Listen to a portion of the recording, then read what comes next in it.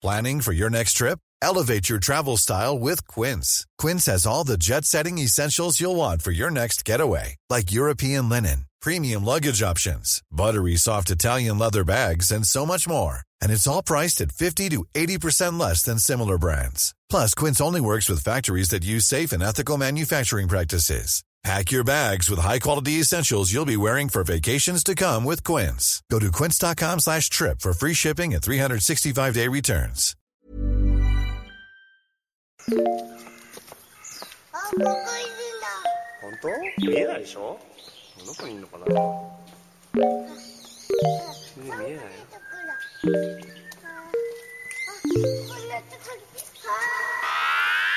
I miss you. What's good, Internet? It is Thursday, November 28th, 2019, and you are listening to Waypoint Radio, episode 281. I'm your host, Austin Walker. If you are celebrating Thanksgiving, if you're in the States, happy Thanksgiving. If you're not, happy Thursday. We just dropped this on a Thursday because a lot of people are traveling in the States. A lot of people are seeing their families. A lot of people are, like, you know, hanging out on the couch. Or not doing I'm that. not traveling, and it's great. That's the other I'm thing. not traveling. I've done the other thing. No car ride that this sounds week. great. Usually it's 8 hours in the car going to Nebraska. I love Nebraska. I love people out there. I don't love that 8-hour drive with a kid. No, thank you. Wait, is Nebraska really that close to you? Why does Kato's it seem... measuring with his fingers. Kato's like doing like the You know how far math. you can fly through a state like Iowa? You can just go. Right. You could just... You just go straight there. Yeah, sure. Patrick Klepek, Rob Zachney, Kato here. Everyone's here. It's just wild to me because it takes like fucking 7 hours just to get out of Florida. When you I thought you were leave going to from say South Manhattan. Florida. No, Jesus, that too. Yeah. But it's just like, oh, right, states are smaller or at least shorter in other like parts of the... Some of them are still big. It's just a Yeah. straight shot. Right. It's a fast shot. No, like switching highways 6 times just to change the direction you're going in or whatever. You just go left and then you go north or whatever. Those are the two directions. Just I hold, know. Right, hold left and left. north. Yeah, hold left. Exactly. We are here. Fall off those shells. What? Oh, did stuff go bad? And Kato. okay. Kato. Yeah, where's... Where's this going to be I'm off? stuck on a So I'm stuck on a train. We are. That's a shame. We are recording this on Monday. So if any wild news breaks between now and and Thanksgiving, we don't know about it. Also, Google has insert already Discord. canceled Stadia. exactly. Also, this one goes out to all the people who are not traveling, who are not spending time with anyone, who are just like, I am at home playing Pokemon or Hell yeah. whatever. And I want to just listen to a podcast. This one goes out to you. It doesn't have to be a holiday episode. But we are going to do a deep dive into the question bucket today. Before we get there, I do want to start by just checking in on people playing video games. I didn't play much of anything. I dipped my toes back into Pokemon a little bit. Also, actually, pause real quick. I am still playing Final Fantasy XIV. I just haven't had anything exciting enough happen. I'm still going through the patches a little more slowly because I had to play stuff for coverage. I'm going to get back to it heavy once we get into the holiday season proper, and I'll have a little bit more free time again. But no big update. Just people been DMing me like, Austin, are we ever going to hear about Final Fantasy XIV again? The answer is yes. Eventually. At my own pace. Thank you. I still want to do a Lori episode once I finish. What 2 point are you on? 2.4. I'm like leading up to what I hear is a very cool boss fight. Nice. So yeah, I'm moving. It's just there's a lot of it. I visited the other cities. Nice. So you're like 30 or something then? No, I'm 15. Oh, is that early? I guess that makes apparently. sense. Yeah. That makes sense. Yeah. Kato's actually playing that game now. Anyway, I played a little bit of that. I played some Pokemon, but like other than that, my game desk is empty. Actually, my game desk is covered with tabletop games, which I don't have anything important to say. Here's one thing I will shout out in the tabletop space. There's a game called Stewpot, STEWPOT, by Takuma Okada, which is on itch.io. Itch.io, if you do a search for Stewpot, STEWPOT, that's a fun game about being like, it's a tabletop role-playing game where you and your friends play a retired, like, adventuring party who decided to open a tavern, and you play a bunch of, like role-playing mini games to tell little stories about their experience of opening up a tavern and like upgrading it and like making it more like an inn. We made an inn at like the fork of a road between like an ancient ruin where people go to do quests and then like a goblin village and a port town. It was really nice. It was a fun tabletop RPG experience. Why my brain went to Delicious Dungeon, but I I went to it was 100% that. Like it was 100. People who read Dungeon Meshi or Delicious Dungeon are fantastic manga. It was exactly that vibe. Yeah. Because like there's a cooking with monster parts game, or like Yeah. Battle Chef Brigade. It had that vibe Nice. to it. Very fun. We streamed it for Friends of the Tables Patreon stuff. Really great game. So shout outs to that. But other than that, like my table has been basically other stuff. So what have y'all been playing? What's going on? Who wants to check in on a video game? I mean, I'm still playing Pokemon, which Yeah? is still good. You didn't like blow through it. I have some friends who just are like, boom, I'm done. No, I'm like, hour 25, I think, and I have 4 badges, so I'm like halfway. Okay. And part of it is that there's like, I can't leave. If I see a Pokemon, I can't leave that area without catching it, even if it's like super rare. Like, it's just like, it's a mental block of like, I know it exists here. Like, I saw it once. I accidentally killed it. Shit, I'm going to spend another like half hour at least probably trying to find another one. So I think it's probably slower going than your average playthrough.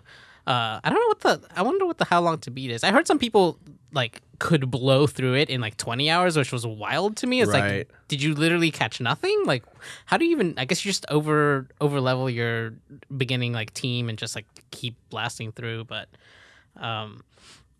yeah, no, it's been great so far. I caught my first shiny. Nice. Fucking What's your awesome. shiny? It's I forget. It's one of the new ones. It's a sand snake, and it looks really cool. And Sand Snake, Pokemon Sword and Shield. Do you want to explain what a Yeah, shiny is for people who Siliconda. don't know what that is? it's basically a color swap that is like super rare. I forget. I think it's like 1 in every 4,000 ish Pokemon that you see is a shiny version. And now they've also added an extra thing where when a shiny comes out, it has this particle effect. In case you didn't know, because some of the shinies are subtle. Yeah, the shiny yeah. I have is actually pretty subtle. This is a Sandaconda or is this a Silicobra? Silicobra. And the normal Silicobra's eyes are green. Uh-huh. I have a Silicobra with yellow eyes. And that is it. That is the difference? I think the shade of tan that it is slightly different. Like if you were to set them side by side, you could probably tell that. But looking at it Yeah, I can see amongst it. other Silicondas, it looks pretty much the same. Silicobra. Silicobras, please. sorry. Sandaconda is yeah. is the evolved Pokemon's version. great. Pokemon's good. And I Yo, I'm looking at the Gigantamax Sandaconda. I'm not even going to say anything. It looks dope. That's yeah, all. Yeah, it's great. There's also a 1 in 16 or I've seen differing reports on how these odds work, but this is either just for eggs or for Pokemon in the wild. 1 in every 16 of those gets a different particle effect basically when you throw them out into battle. Okay. Because shinies there's like this little like sparkles. Yeah. There's like a second burst of like squares now that they've added in for some reason. Just for shinies, you're saying? Yeah, just for Interesting. shinies. So 1 out of 4,000 is a shiny. 1 out of those 6, like of Like those double shinies, shinies. it's like an Damn. extra fucking thing. Damn. Which Does is your Silicobra have that? yes. Oh, I got wow. lucky. First shiny in the game, and it Look was at a you. square shiny. So How many shinies do you tend to end up with when you play through one of these games? 1, Okay, 2, that's about maybe? what I would think, yeah. Here's the thing: after What do you do when it's like one you don't really care about? you care about You it, just feel bad? Oh, okay. Okay. No, like, I mean, yeah, it's like one of those things that's definitely made me try Pokemon that I would otherwise be like, it's all right. Yeah, like, I've Right. got something else in that slot for like that type. And then you stick around with it because it's like, wow, this one's special. It looks different from all the other ones. It has a shiny thing when it comes out into battle. Right. And you end up like with some interesting stuff. I had a Doduo, which is like a pretty average bird, like back in. Damn, why you got a fucking badmouth Doduo? I mean, it's cool. It's got 2 heads, It has but 2 heads. it's like a kiwi, but it's like Yeah. it's a normal type. It's like not super exciting or anything. It's like Wait, normal flying. I'm pretty sure. I guess it is more like a kiwi than a dodo, isn't it? Yeah, Weird. yeah. You'd think that they would have called it like something with that rhyme with kiwi instead of Doduo. Right. Anyway, I think it's just because they were trying to come up with something. have you decided what your Heads. favorite Pokemon is from this new set yet? Jesus, no, Pick one. fuck. Is it the dog? It's not the dog. No, the dog can fuck off. Wow. What's your... Okay. Yamper? All right, let's Look, Let's calm down a little bit. A dog didn't do anything to you. It's just I'm sorry you don't like the dog enough. That Yeah. here's the thing: they fucked up with the dog. The Yamper's cute. Yamper's cute. Its evolution looks like a regular ass dog, and I'm just like, it went from being cute to being kind of like, I don't know. A dog. Oh, dogs aren't dog. enough for you. I'm going to put the dog that Look, cute Kato is dogs. saying is not Hang cute on. enough. Is it trying a little too much for that, like, oh, it's a doggo, like, twee aesthetic? Here, I'm like, posting the dog that Kato hates. Wait, which one are you posting? The evolved. The evolved. Yeah, Yamper. Bolton. Bolton. It's That's whatever. a good dog. That's a good dog. Good dog. It's an all right dog. dog. That's a good dog. I'd rather have a growly. I'm not saying it's a doggo. I'm not doing the thing. I'm just No, it's saying just a good dog. I'm gonna It post. looks like a fucking DreamWorks dog. Okay, you This got is a me. super. like, This is a I was like, superhero. this is a supporting character in Air Bud. You're right. So this is the original dog on the left, Yamper. Yamper's great and cute. Look Yamper- at that. That's a good take Okay, on so a it's like fucking a corgi. corgi. I don't. Bunny. Yeah. Isn't the other dog not in this fucking game? Isn't the dog that's from England not in this game? What's the? Fucking Yeah, can I show y'all? This game takes place in fake England. Yeah. Can I show you the fucking Pokemon dog they decided not to put in this game? Herdier, right? I thought it was Stoutland. Or Stoutland. Oh, Herdier's I think the evolved form, or the other way around. Look at this dog that is absolute. That's fantabulous. It's Yeah. so good, and they didn't put it in the game that takes place in Fantasy UK. I said England, I meant the UK. Yeah. Obviously, you start in Scotland. Apologies. Yeah, that's Lillipup. That's the final evolution. Herdier's the middle one. So that whole line should have been in there. Whole line should have been in there. Anyway, I do love when terriers are like brushed out to have like sort of the walking drapes thing Yeah. going on. This Yeah. like evokes that really powerfully, but also the like distinguished grumpy anger of the terrier face. Oh, Agreed. it's fantastic. agreed. I learned something great about so in every Pokemon game, there's usually a couple of fossils where you're like bringing an ancient Pokemon back to life Yes. through like science and shit. This game has some real good ones because what you do is that you need two parts of a fossil, Right. in order to make a Pokemon. There's like the top half and the bottom half. And the only ones that you can find in this game, none of them match, and they all come out as giant monstrosities that the game totally in the Pokedex says is like, we're not sure why this Pokemon looks this way. Evolution's weird.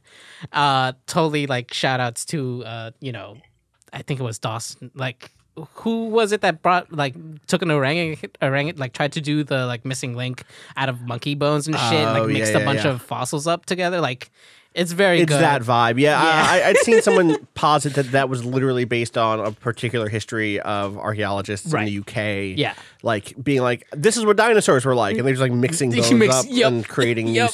not new species, but, creating, structures that just were not actual dinosaurs. There are even species. some that are like, you can That's tell very that they funny. don't fit together, and they're like different sizes and scales to each Great. other. Yeah. There's one that's like, this is almost right, but the head is upside down. Right. Like, it wouldn't Right. even like work, but like it looks like it's the same colors. It's like, it's very funny. Can I tell you that I think the Mr. Mime evolution is the best thing that's ever happened to Mr. Mime? Yeah. Yeah. I feel yes. To Mr. Mime, Can you show it? Yeah, Yeah. Cody, do you remember what? see it? Do you remember what Mr. Mime? Here's a good image of both here together. This is Mr. Mime on the left, Mr. Rhyme on the right. Oh wow, good for him. Right? The mustache put on a little weight, got a little more rotund. I'm actually 100% down with this. That's Mr. Mimes. It seems like he's gotten some worldly experience. He's found himself. He Yeah. feels comfortable. Exactly. He's seen some things. He's got a cane. Like, he's been out there. He's worldly. He's worldly. I feel like somebody Mr. Ripley, Mr. Mime. Mr. Mime is dead. Absolutely. Yeah. What y'all are thinking? It's absolutely in a bush somewhere. This is a little bit like BoJack Horseman with like the three children inside of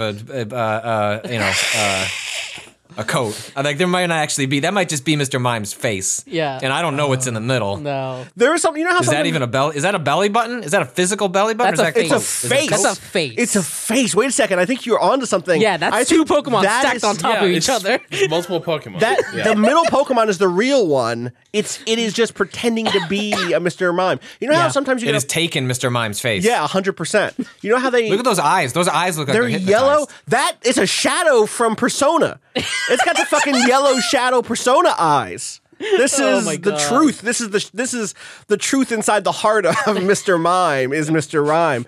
You know how sometimes the Pokemon have like a description that's like, oh, this is kind of spooky. Yeah. This one is not, but it kind of is. The Mr. Rhyme description from Pokemon Sword is it's highly skilled at tap dancing. It waves its cane of ice in time with its graceful movements. And I don't know what about that puts me on edge, but it does. Yeah. It 100% does. I love it when usually when you throw a Pokemon or a Pokemon appears in battle, they do their little like cry, right? Like they Yeah, have yeah, a yeah. sound, but Mr. Mime obviously Or whatever. doesn't, and it's Yeah. just dead silence, and it does little tap dance, and No. you just go tap, tap, tap, and Spooky. like that's all you hear. I should have read the Pokemon Shield one first. It says its amusing movements make it very popular. Full stop, beat, space.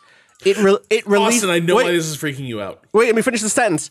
It releases its psychic power from the pattern on its belly. Those are two unrelated statements, or are they? Excuse me? What is freaking me out about this? About that first. Let me pull it up. Okay. I'm worried now.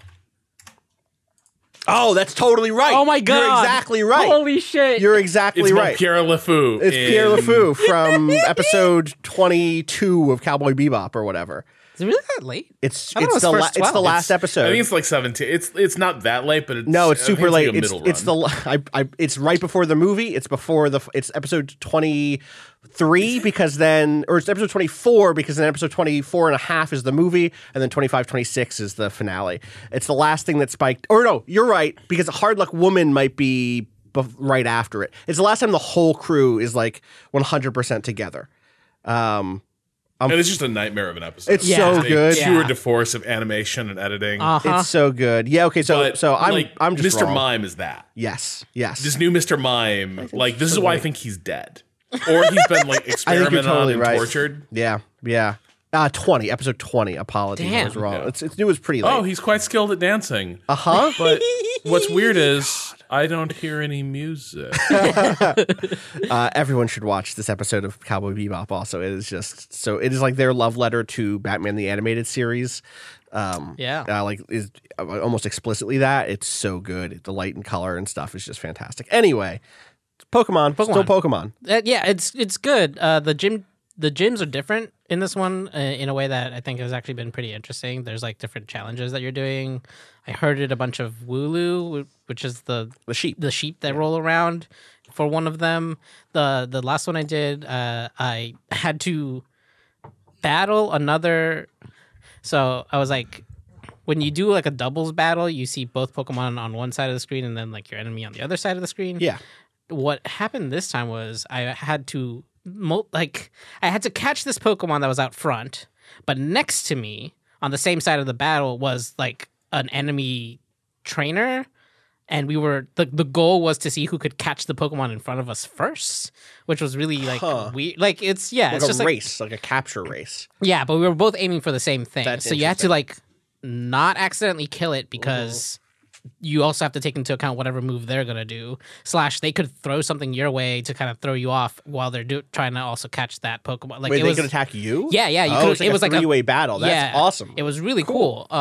And so like there's been really interesting, neat new things in those gyms so far that I've really been enjoying as well. Nice. And just I don't know, the camping mechanic is fucking great. I love hanging out with all my Pokemon and feeding them curry. That sounds good. It's great. Well, it's not only it's like I realize this now like further in, like it's actually it can take sometimes a little longer to get between towns. There's like because there's like the thing that I'm doing, like where I'm like trying to catch a lot of Pokemon, and then by the time I'm hitting like trainers, I like will like get halfway through a route and be like, shit, I'm like tapped out. You fought. I fought a bunch of people. I fought a bunch of. items I or don't. I'm whatever. like I can like use all of my healing items and try to go back, or I can camp If Oh, you that's- camp and you feed people curry, that actually heals them back up if you make a good curry. Nice. So it's like this great little like kind of stopgap, and like you're still using ingredients that you have to like gather, so it's like not in. But you like, can gather those in the wild. Yeah, yeah. You get berries and like other ingredients from certain vendors and just like from trainers in the wild. And Nice. so it's like a nice little like, oh, I don't have to go all the way back. I can stay out here. It's also like very cute to like play games with your Pokemon. Like Hell yeah. they've given them like a lot of really great personality and Right. stuff. Like little idle animations and mini games. Yeah, and they're, stuff? they're, Or is just, it they're like literally like when you go to camp, it's like they're out just like in front of you, like playing with each other, and then you can call them over and like throw a Nice. ball to play fetch or like shake a little like feather on a stick with a bell on them, and they attack it, like swipe at it, and yeah, they'll like play with each other. You'll see them, and you can like. Here's a weird thing, which I don't understand, but apparently you have some sort of telepathy because you can talk to them, and then they'll say things. in sentences? No, Okay. but what the text in the game says, it says like, your Drizzile seems upset around so and so, or like, Okay, but that's just having a pet. yeah, but like, it's know. like there's I've like phrases definitely- there of like, Okay. so and so is really enjoying the sun, and like. And this is their favorite episode of Cheers. Or so, like I don't know, like it's like the phrasing is like enough that you're like, am I like how is this information being passed to me? Because it Right. does say speak too, and you're like asking it like how are you doing, and it like respond like it doesn't respond, but the game responds for it. Okay. So I don't know. I think you can probably telepathically talk to your Pokemon now. I mean, I think that's canon. That happens in the show. They're always like, Pikachu, why? Da-da-da-da." Or like, And Pikachu goes Pika Pika is like, oh what? Jimmy's in a well? right, Yeah, exactly. like- Exactly like that. 100%. Yeah. I do like that you can make curry in this game. That It's feels very like good. appropriate. Cool. Very fun. Any other notes on Pokemon before we move on? No, I need to play more of it. Yeah. I'm very glad that we have a break coming up, actually, because I just want to play more Pokemon. You will but there have aren't the enough time hours to- in the day. Yeah.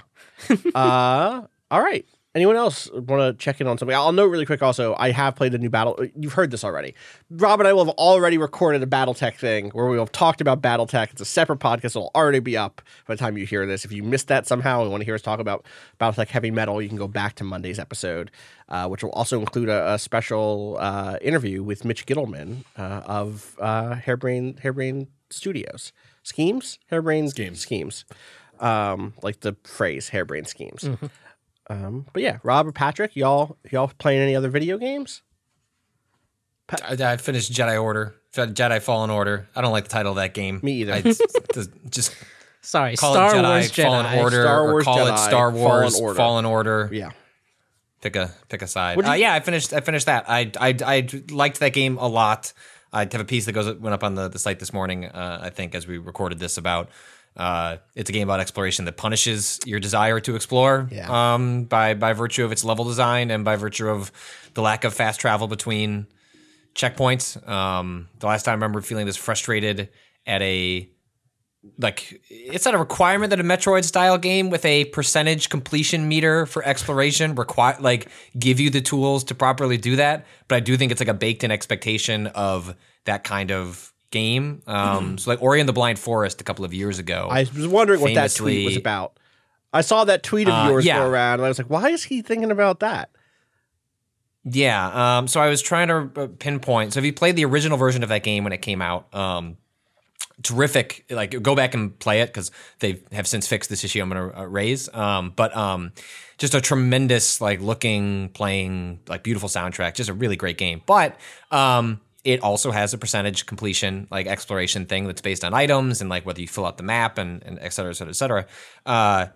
There's a sequence where in one of the areas you have to escape it, and then there's a set of rocks that block your path, and you can never go back. If you didn't explore that area, if you didn't get all the items, the best you can do is whatever is left in the world. And I think I got to 97% or something like that, and you just can't go back. You just cannot 100% the game whatsoever. And developers realized that was a problem. They didn't patch the original game, but in a definitive edition like update that I think was either free or only like a couple of dollars for people who own the original game, they fixed that and allowed you to then also jump between checkpoints, so you didn't have to like run from one corner of the map to the other just to explore an area. And I wished Fallen Order had both of those things. Like I wish it came up with a plot reason why you couldn't fast travel during sequences where it wants you to go back through, a lot of the level design of Fallen Order is go through it one way and have a bunch of things that you can't interact with that get marked as red on your map, and then interact with those things on your way back with the new force power you got or whatever. And that's fine. Just come up with hey, your connection to the force is weak. I think we've talked about this before. Just come up with some reason why you can't do it. But especially at the end of the game, especially like post credits, like it's not a spoiler to say like this game ends in a place where they could just let you keep playing. And at that point, hand wave and say, "Hey, cool, you're in the end game. Like we're gonna let you skip around, do whatever you want. Go explore, go clean up your stuff." Exactly. Because I've literally, I think the loot in this game is terrible. We've talked about that. It's not worthwhile. I think I changed my clothes twice and then just stopped caring because ponchos are not part of my aesthetic that I want from my Jedi anyway. Almost. There's a couple of moments where I was like, you know what, I'm going to rock this like Wookiee resistance poncho because like I'm out here with these Wookiees. But other than that, I really, really did not love most of the ponchos. I changed my outfit a lot. I changed my lightsaber look a lot. Like I was all the way in on doing that stuff, and I still think the loot sucks. Like I still think it never felt good to go and it never felt good to open a crate and be like, here's a new lightsaber button. It's not stylish enough. Like it didn't go far enough in terms of being, I don't need like bright pink colors necessarily, but I mean, there's some. I just never felt. I got a dope bright pink look going for a little while, to be honest. To be clear, that's my lightsaber is pink now, which I really enjoy. Yeah. Rob, you had a thing? Yeah. Okay, so can you also wear Jedi robes and like the poncho is over the robes and it gets weird? No. You are. God, what do you even describe this dude's look as? It's like. Well, he's wearing like engineer like armor. Yeah, he's like a jumpsuit and then like a chest like piece of armor. Not like a. But why a poncho? It's such a utilitarian. Like he's a utilitarian guy. He's not a fancy Jedi. Yeah, he's a Jedi. Okay. He went through Padawan training and all that. He has his story, but he's not even like a Ben Kenobi. Do you know what I mean? Like he's not a. No, he doesn't walk in a room and you're like, oh shit! Like he walks in and you're like.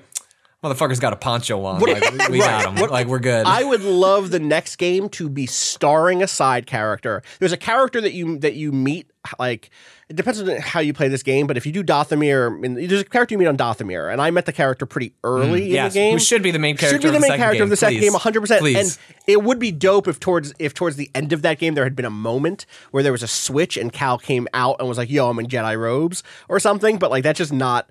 That is not. I want the second game to be like you somehow think dopey, Archie looking, Cal is gonna be the character. Like the reveal of like whenever the trailer is the second one, like you think it's gonna be that, but instead like he comes out with like a buzz cut, like he comes out just looking slick as hell, like a different attitude. Like I'd love if they just basically like redid the character in the second one. Well, that's what they do that with. I have no emotional attachment to him Jedi at all. Jughead. Also, a what?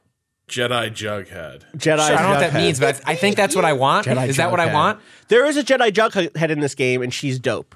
Or she's not a Jedi, but this is the character you meet on Dathomir who should have been the lead of this game, 100%. She's a witch. She's a witch. She's great. Oh, is it like Tenennial? Or it is a new one of the Night Sisters. It's a Night Sister. It's a Night Sister. That is all I'm going to say. She's very good.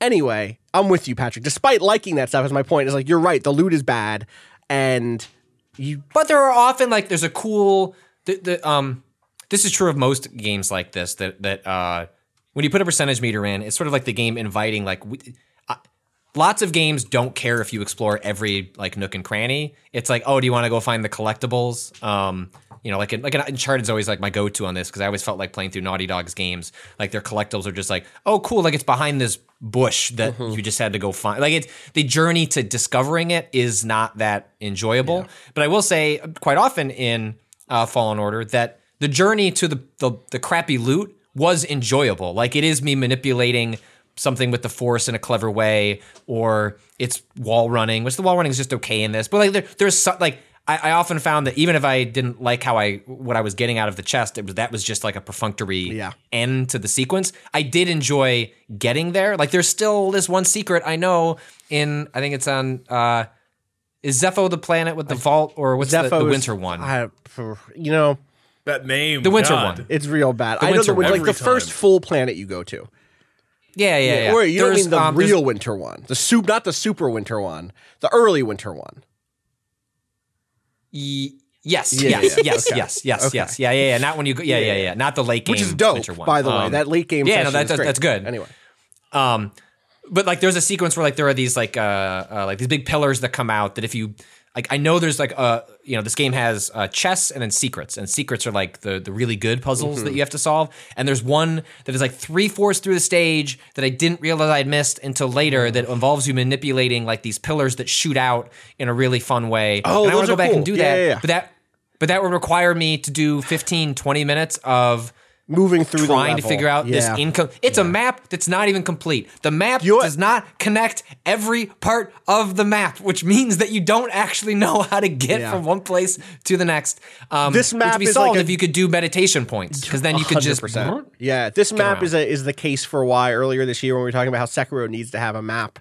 It's like, no, does it? Because it would look like this. It'd be trash. It'd be a trash map. We don't know how to do this. Someone should crack it. Someone should put the time in to figure out how to do it. But this feels like the map where they go like, we basically have the geometry. Let's just make that like blocky and put that out so you can see it. It's better than nothing. And like it is better than nothing, but it's rough. It's really tough. And again, to your point, Patrick, it's hard I to would orient prefer- yourself because you can't. There's nothing. Right.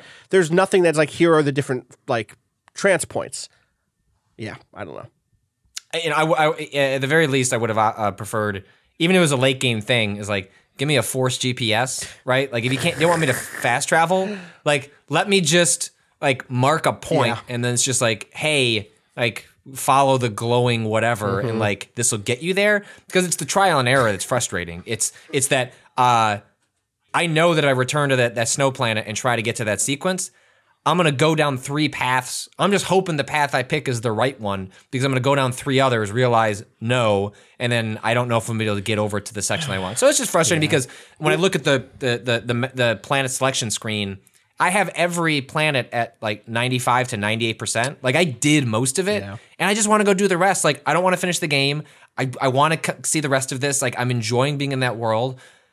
Even though I've already beat it, I don't need the extra upgrades. I just want to do it just to like kind of put tie a bow on it. And it's just frustrating that like I'm not going to do that unless maybe they pull an Ori and they find a way. That's not an easy ask. Like just adding a checkpoint system, that's a lot of work, and there'd be lots of reasons to think that they just say no to that for this game, and maybe it's a fix that comes in a sequel. So I'm not getting my hopes up, but it's just a bummer. That said, without getting into what occurs, like no hints whatsoever. I'm not going to spoil what happens in like the last third of this game, but like, yeah, you were right. Like there are some moments in the last third of this game, including an absolute didn't know they could do it to me again.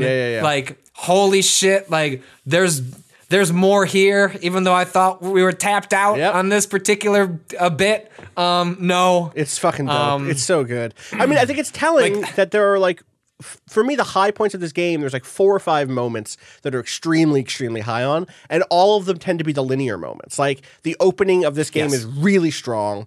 There is that has like some interesting stuff. There's a flashback sequence that's really good. There's sort of like the back half of Kashyyyk when it turns into like Monster Hunter meets God of War meets Uncharted, which gives the illusion of a much bigger space than what you're actually playing in, and so you still get exploration, but it's not. Like the trap this game falls into over and over is confusion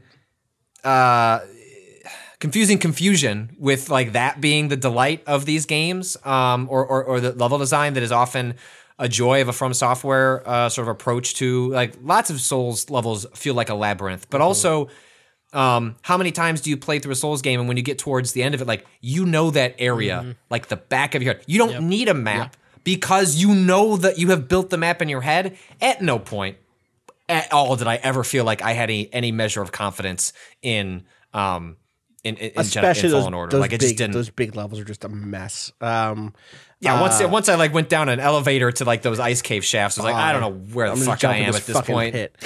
That's where I belong.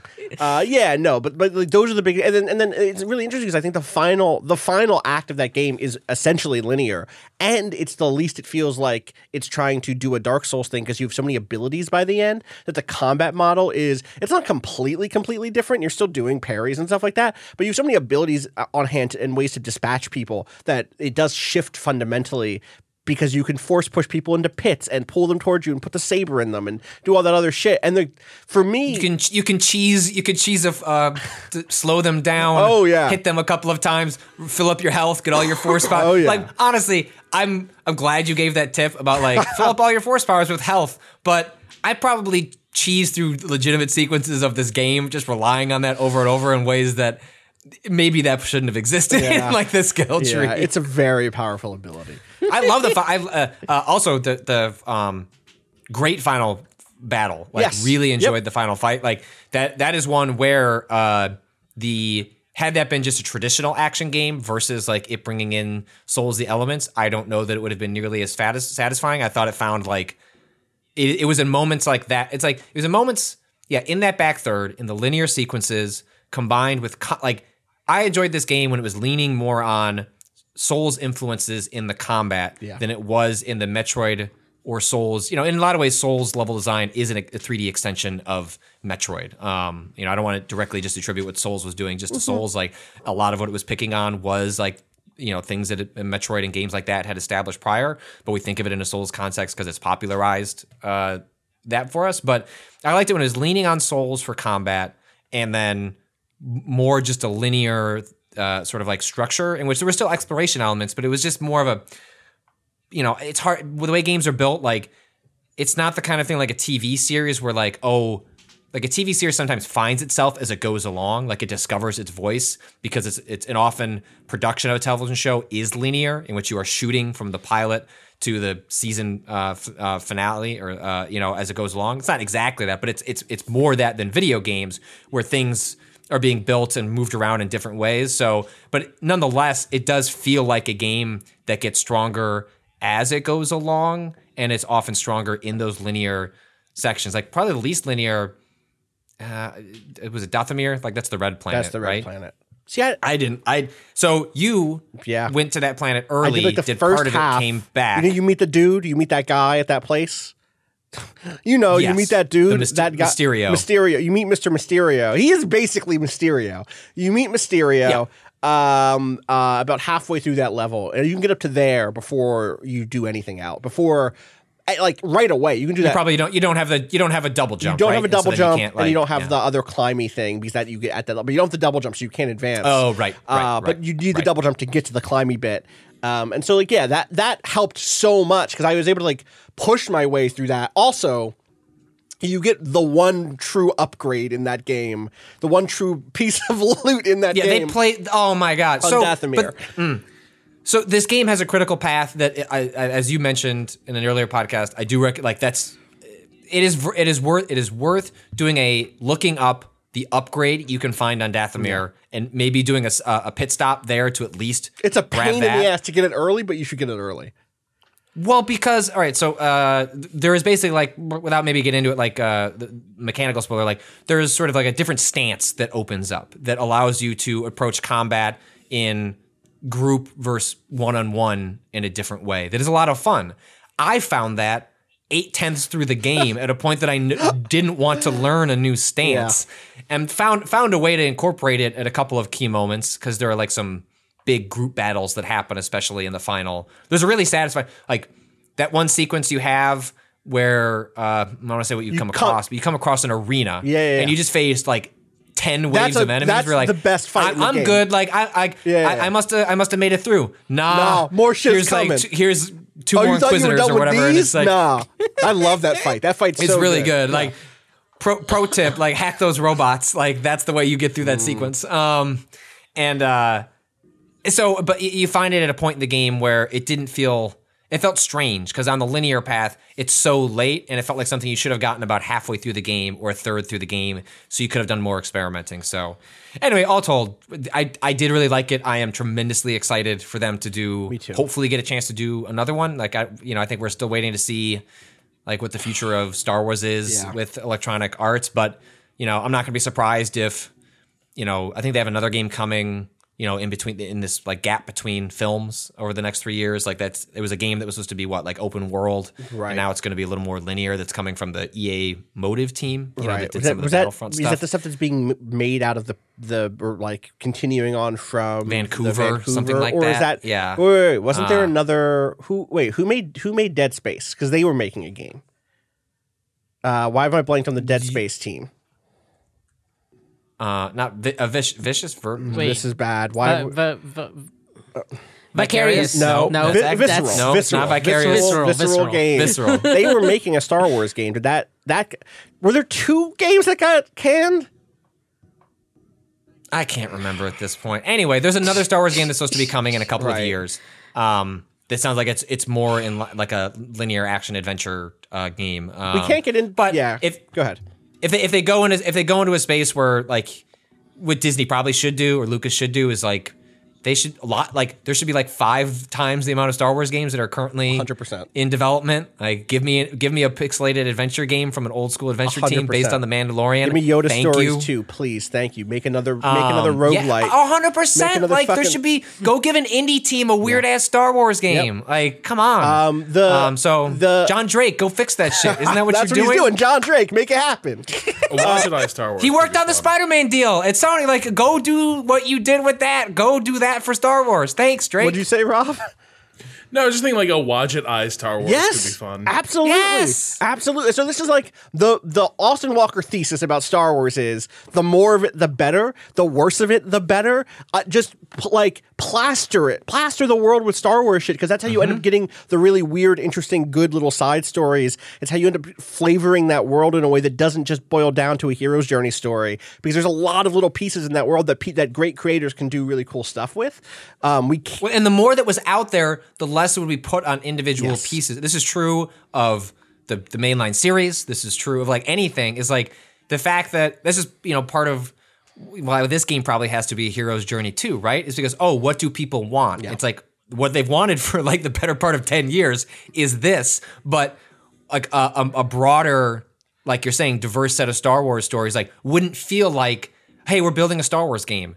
All right, well, Fallen Order already exists. We don't have to do another Jedi story, or we could do something different with that story because you're already getting the fantasy wish fulfillment from that one. So let's go do something that else. Audience is served, right? Right. To be clear, I want to be clear. People are doing this stuff in the comic space. There have been so many good Star Wars comics over the last decade. Like there are people obviously had previously been doing it in what is now the Legends content across novels, both good and bad. Like it's not the reason that's what they just called the EU now, EU right? is now the called Legends, which Legends. Don't love, except one, it does mean no one confuses me for talking about the European Union when I say Legends. And two, a thing I recently heard, and I have not checked the validity of this. I don't know what what was the shitty veracity score, whatever the fuck, Verrit. I don't know what the Verrit score is on this, but I heard on a tweet. I had read on a tweet that the reason it's called Legends is that stuff is canonically legendary in the world of Star Wars now. Right. That like those stories are told still inside of the world of Star Wars. Right. It just like they're myths. They're like It's myth within a myth. Yeah. Yes. That is what I've heard. Mythology. sense. Mythology. Because then they can pull things That's that they actually kind want of clever. to, That's what I'm saying. right? Like they can pull specific plot points and be like, the rest was exaggerated, but we like that. We're gonna use Years that. of Luke Skywalker telling people stories about his girlfriend, Mara Jade. Mara, her name was Mara Jade, and she was sick as shit. She used to be. Let me tell you about Big Luke. He was like me, but bigger. But Mara killed him. he definitely 100%. Love it. Give me a video game Luke called is Big out Luke. there. It is very funny that I have to think about old Luke on the island from the sequels, just being like, I'm just imagining a better life for myself. Things could have been different. God damn it. that fucking Emperor should have cloned himself sooner, or whatever the fuck is going to happen in this movie. The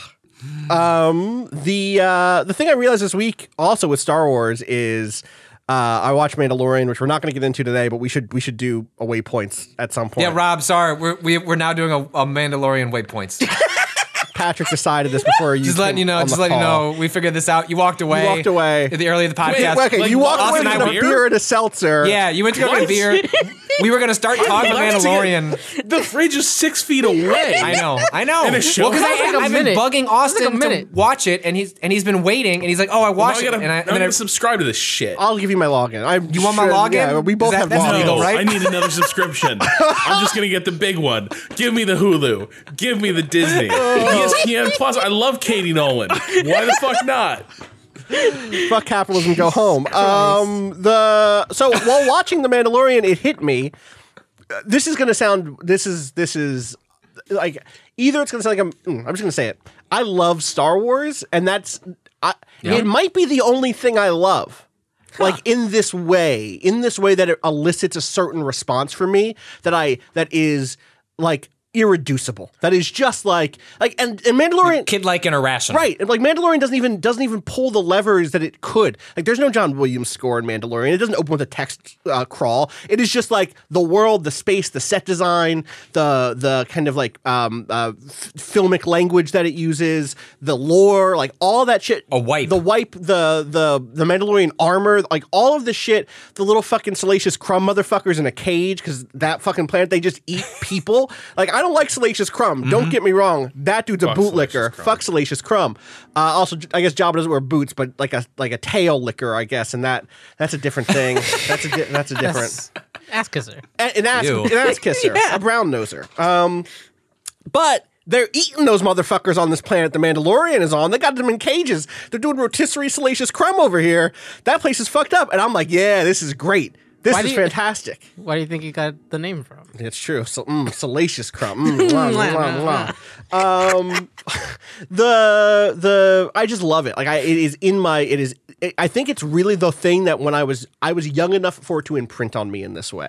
Like Star Wars and the Philadelphia Eagles, and the Philadelphia Eagles have somehow disappointed me more in my life than Star Wars, which is an achievement. Wow. Given how much bad Star Wars is out there. But it just like I think it's the way that people talk about Pokemon because they grew up with Pokemon. Yeah. The way people talk about it is the only thing that like I love Gundam. I love Gundam, but I don't love Gundam. You know what I mean? I know what the Right. fuck it is. Like Right. I'm constantly when I watch something like Gundam, I grew up reading Marvel comic books, but I still fell off those movies. At some point there was a disconnect there where I got that second layer of like of detachment, which is an important critical layer. It's not that I don't have that. It's not that I can't judge good Star Wars from bad Star Wars. I can absolutely do that. Right. But like, it is a kid in the candy shop feeling. It's like, oh yeah, hell yeah, I'm in this thing.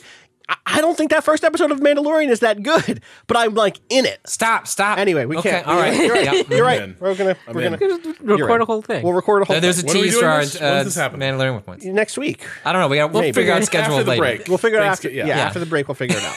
Well, we don't have to turn this into a production meeting. No, we don't. But no. So yeah. So we'll talk about the Mandalorian. But like, it is very fun for me to just have Star Wars back in my life in this way because it is such a thing that I feel so strong, or I feel strongly about it in a way that is. At relax, like there's a degree of like I'm at repose inside of the world of Star Wars. I don't need to like. It's not that I don't have to think about stuff, but it is like I get to just. There's enough sensory pleasure happening because I just like so much of it that it can be a nice, overwhelming escape. Yeah. How a legit Star Wars Rise of Skywalker script ended up on eBay. The director stopped by Good Morning America to talk about the highly anticipated Disney film due out next month when he made the Starling No. revelation. One of our actors, No. Oh my I won't say which No. one. Hold on. I want to, but I won't. Legit? Left it under their bed, and it was found by someone who was cleaning their place. It was given to someone else, who then went to sell it on eBay, he explained to the audience. Someone at Disney happened to come across the auction item, which, quote, looked like a legitimate script.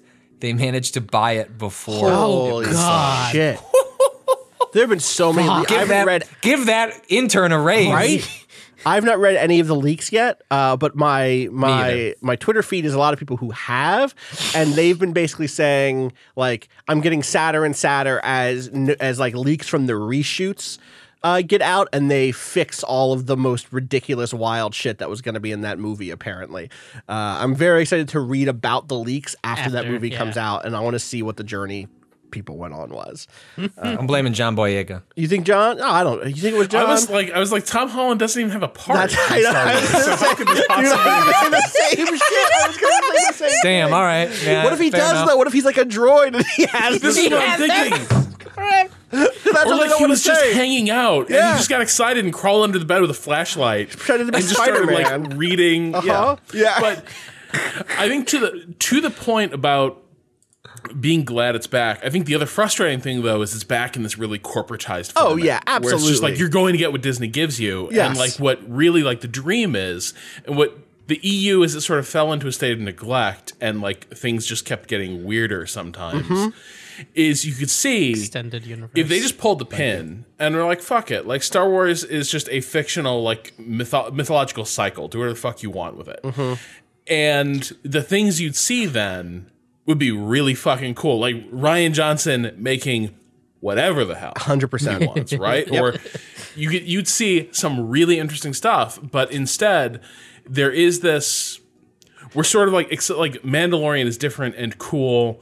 But it also isn't. I want to be clear. Like, I like it. Well, we can't do this. Right. We're gonna do it. But also the dread is this last movie is going to be returned to like what is a proper Star Wars film. Yeah. A little too self-serious, but also a little too you know. Yep. I think that's the concern, and I think that is probably the direction that these like corporatized franchises end up going. Right? They sort of flirt with subversion. They sort of flirt with like, aha, yeah, you're too smart for this. We got you. We'll throw you a bone. But we both know you also just love this shit unironically, and more people love it unironically, so we're just going to do that again and again and again until eventually it turns into the Terminator franchise and nobody fucking cares anymore. Right. Totally. Right? Like, I mean, the thing is that, like, you and I want Del Rey Star Wars. We want, like, that, Yes. like, just over, like, dozens and dozens of books, of novels. Do Band of Brothers, but like Wraith Squadron? Yeah, 100%. I'm in. 100% I'm in. Yeah. But, like, the world... I don't know that it's possible for Disney to get there, because one, like a novel was such a different prospect than a TV show, than a movie, and two, like I don't know that Disney has it like that to be willing to take those risks, and like I'm still mad we never got Sam Esmail's Star right. Wars. I mean, do you remember we were supposed to get, and this would have been, we were supposed to get like the CW Star Wars show at one point. Do you remember this? We were supposed to get I like have no memory of this. oh my god, Star Wars CW show, and I want it. Alderaanian Blair Waldorf. 100%. Like that was Hanging out, going to yeah. be, that had been a tease. You can't search for CW because it's going to bring up Clone Wars, which is the name of the other Star Wars show. But it was going to be like a Riverdale type. I mean, this was before Riverdale blew up, but it was in that. Yeah, it was in like the Gossip Girl era. It was in the kind of like, you know, post Dawson's Creek teen drama deluge. Right around, it was before the last set of movie, then the new set of movies began. And it was like, good. I want that. I want 19-year-old Jedi love triangles. Like they say they're not allowed to fuck, but we know the truth. Like we know what's going on inside of the Temple of Coruscant. And like I wanted that like heightened thing because it opens up the door, and a TV show is specific because it lets in a bunch of different directors. Like it lets a lot of people touch a TV show. It's why Clone Wars, the TV show, is actually pretty good, and I watched a bunch of that this past week also. And like, wow, like a lot of people get in here to like tell a little story and are able to fill in the gaps a little bit. And I really hope Disney, you know, I have no hope for Disney actually. But I'm what I'm hopeful of is that it continues to be kind of a middling success in such a way that where it finds an audience that's reliable and loyal and like enough for the business end to keep investing in, is these little side bits, is not necessarily just the big, you know, one size fits all monoculture product that they feel like they have to invest in. Anyway, Star Wars. The New Emperor, what was it? A 1998 project from LucasArts that was set to enter some mostly uncharted territory. A Star Wars spy game with C-3PO as the lead? What? Focused on the time immediately after the original trilogy? See? Den of Geek, is this real? See? Oh my god. We could have anything. We could have anything. I would play the hell out of that game. Get Drake. C-3PO as George Smiley. God. Anyway, the point is, Yeah. there's a lot you can do in the world of Star Wars, and I hope that they do more and more of it, not less and less of it, or whatever. I had another big Star Wars feeling, and I've since let it fly. It's fine. It'll come back when we do Well, our we waypoint. have time. You're right. Exactly. All right. We should take a break, and then we should get into this. Unless, Rob, actually, wait. Before we take a break, before we get into the question bucket, do you have something you want to talk about game-wise that is not BattleTech? Because we're going to do that later. So I started playing Resident Evil 2. Oh, hell yeah. And You did tell me, you're like, do I need to play Resident Evil 2? And I was like, it's good. At least get to Mr. X. Yeah. Then you're probably good after Yeah. that. You don't need to get to the sewers. it's good. It's remarkable how completely different it feels from my memories of Resident Evil 2. Just feels like a much better game. This feels like a really good updating. It still feels Resident Evil-ish in the right ways. It's very, very cool. I guess I'm playing a bit more Gloomhaven, which is a board game that tries to cut down, like, what if your RPG session was just the battles and all the narrative stuff was in this giant phone book binder full of narrative content that just sets up each battle. So Arabian Nights, but fantasy. Yeah, or Well, like different fantasy. the combat is such a thing in Gloomhaven, which I'm sure Rob's Yeah, going to yeah. talk about in a second. Well, I can't speak much to the combat because it turns out for the past 3 months we've been doing the combat wrong. No. This isn't on me. I was not the rules teacher. I wasn't the person who like read the manual. Love this But shit. every character gets attack cards. So the way combat is resolved is there's no dice rolls. You say, I'm going to do this attack. The attack has a certain value, and then you draw a card to see if there's a plus or a negative modifier on it, right? So, like, I'm the thief assassin character, and one of the things that a lot of my abilities do is there's a chance that a thing will poison, which means in this deck of attack cards, attack modifiers, there's a lot of, like, poison icons. So far, so good. I had thought each character has a stack of these cards full of their class's attack cards, attack modifier cards. You might see where we got these wires crossed. Mm-hmm. They are your class's attack modifier cards, but they are meant to be seeded into a generic deck of attack modifier cards. So, like, as your assassin becomes more powerful, You to get that more deck, of... you say, I'm adding a +2 card and that +2 carries a poison effect. Right. Or something like Were that. you only or using it the has class? a keep drawing effect, so you can chain damage together. Right. We were playing it with only our class cards. You were just buffed in to play. hell.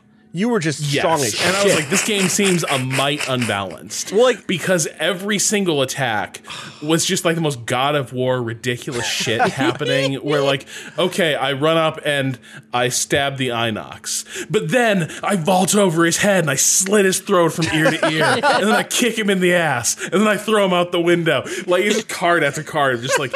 You know, your +4 attack, by the time you're finished drawing through your card, I would have runs where like, I was like, man, this game goes through the deck pretty fast because in 2 attacks, I've gone through the entire deck and I have to reshuffle.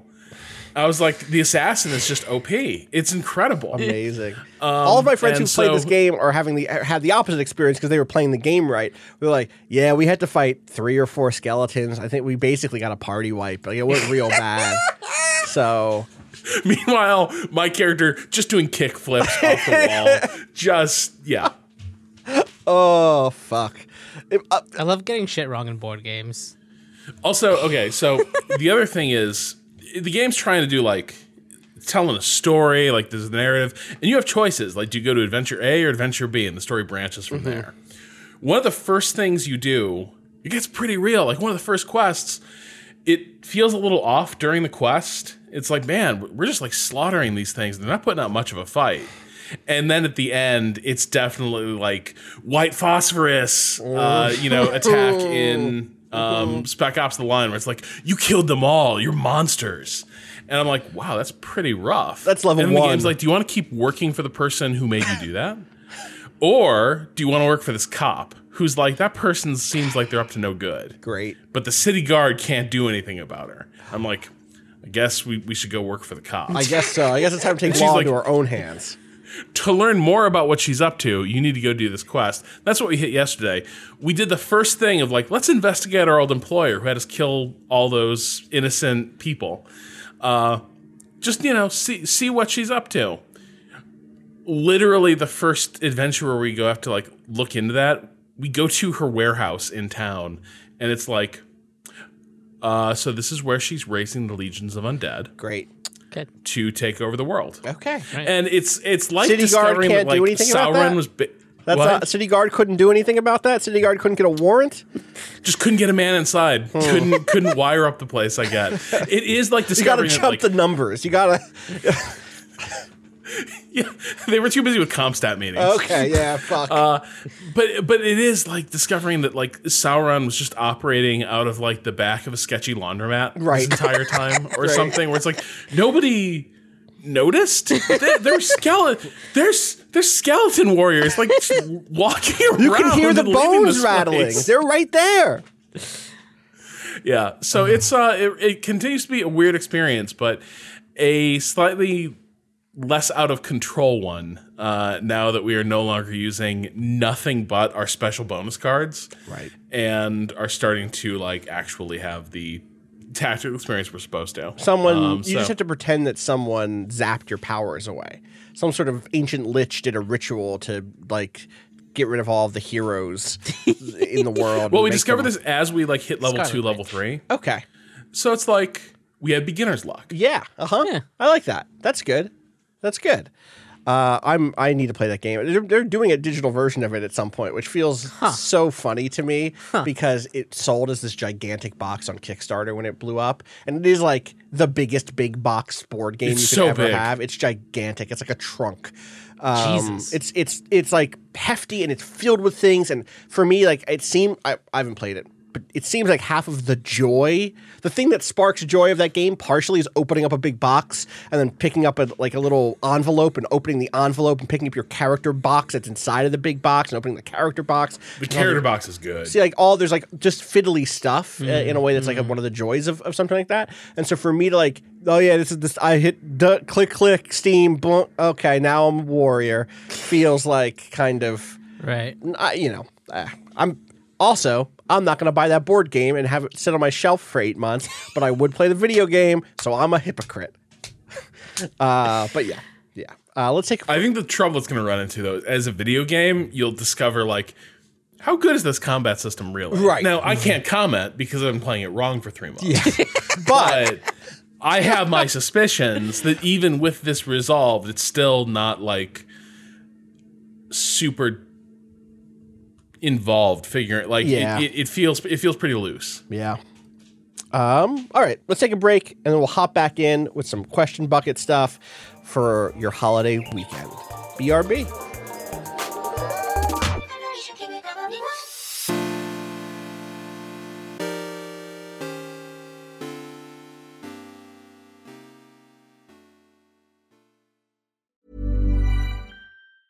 Hey, it's Danny Pellegrino from Everything Iconic. Ready to upgrade your style game without blowing your budget? Check out Quince. They've got all the good stuff, shirts and polos, activewear, and fine leather goods, all at 50 to 80% less than other high-end brands. And the best part? They're all about safe, ethical, and responsible manufacturing. Get that luxury vibe without the luxury price tag. Hit up quince.com/upgrade for free shipping and 365-day returns on your next order. That's quince.com/upgrade.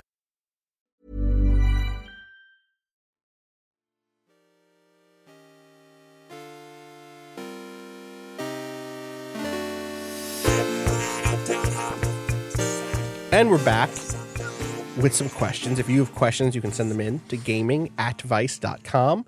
First question comes in from Jake from Chicago. Hi, Waypoint. Recently, I've been playing Dark Souls 1 again, but with a twist. There's a new mod. Part of the reason I want to read this question is this great bit. There's a new mod that makes it so every time you enter a fog gate, you load into a different area on the other side. I went into this. Wait. So you're skipping the boss fights, or you're just warping around? I think you're warping around. Let me finish. I don't know if you're I'm not sure. I'm gonna finish reading. I'll try and look You up the look up mod while you're reading. I went into this playthrough thinking it'd be thinking it would be fun and novel. Excuse me. Completely forgetting that Dark Souls 1 had tons of fog gates outside of boss fights as well. So only about an hour in, before I was completely confused, I decided to start a flowchart. I soon had the largest flowchart I've ever had to create, detailing every area and route that I've been through so far. This is easily the most notes I've ever had to take during a game, so I'm curious if any of y'all have had similar note-taking experiences to better comprehend a game. The subject here is most extensive notes during a game. Besides Gloomhaven, Rob. Let me just clarify the mod. Yeah. So it's called Foggate Randomizer. If you just Google that, you'll find it on Nexus Mods. Fog gates are now permanent, and traversing them warps you to the other side of a different fog gate.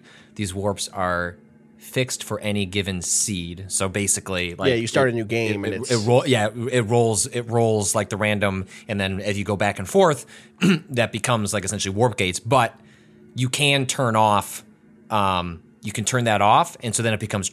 Not that it becomes truly random every time you walk through, but that when you walk through a fog gate, you are stuck there. It's a one-way fog gate. Which that is a cool idea for a run.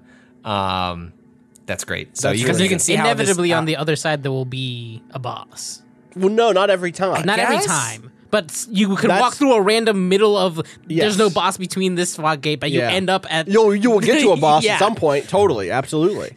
And if you don't have fast travel yet, good luck getting back. That's very good. The most extensive notes I ever took. Rob, do you have anything here besides Detective? Yeah, is okay. a board game, but like I had half of a Moleskine notebook was probably filled with notes on Detective and theories and diagrams. I was going to bring up and ask if you've played the new Detective yet. The LA one? The LA Not yet, one. no. Yeah, I really want to play Have that you? game. No, I really want. I still haven't finished the original Detective because my crew broke up. My crew went into different parts of the U.S. and so now I'm like, I could do it myself, but I need my crew. Anyway, yeah, that's a good one. Sherlock Holmes is a consulting detective also for tabletop stuff. Video game wise, like Outer Wilds had a bunch because it's that type of game for sure.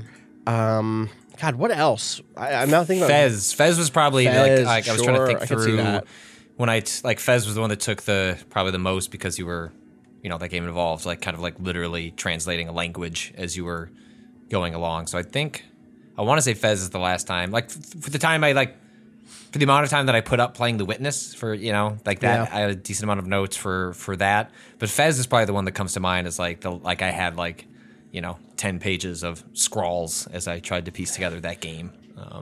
Yeah, I think it's mostly, for me, it tends to be stuff about that style of hey, there's something else happening here in this game that I need a reference to, or that I need to put together, oh, this is how this mechanic works, or this is how this puzzle thing gets solved. Very few, Etrian Odyssey, definitely, obviously, it's an in-game map type thing. I've played a lot of those.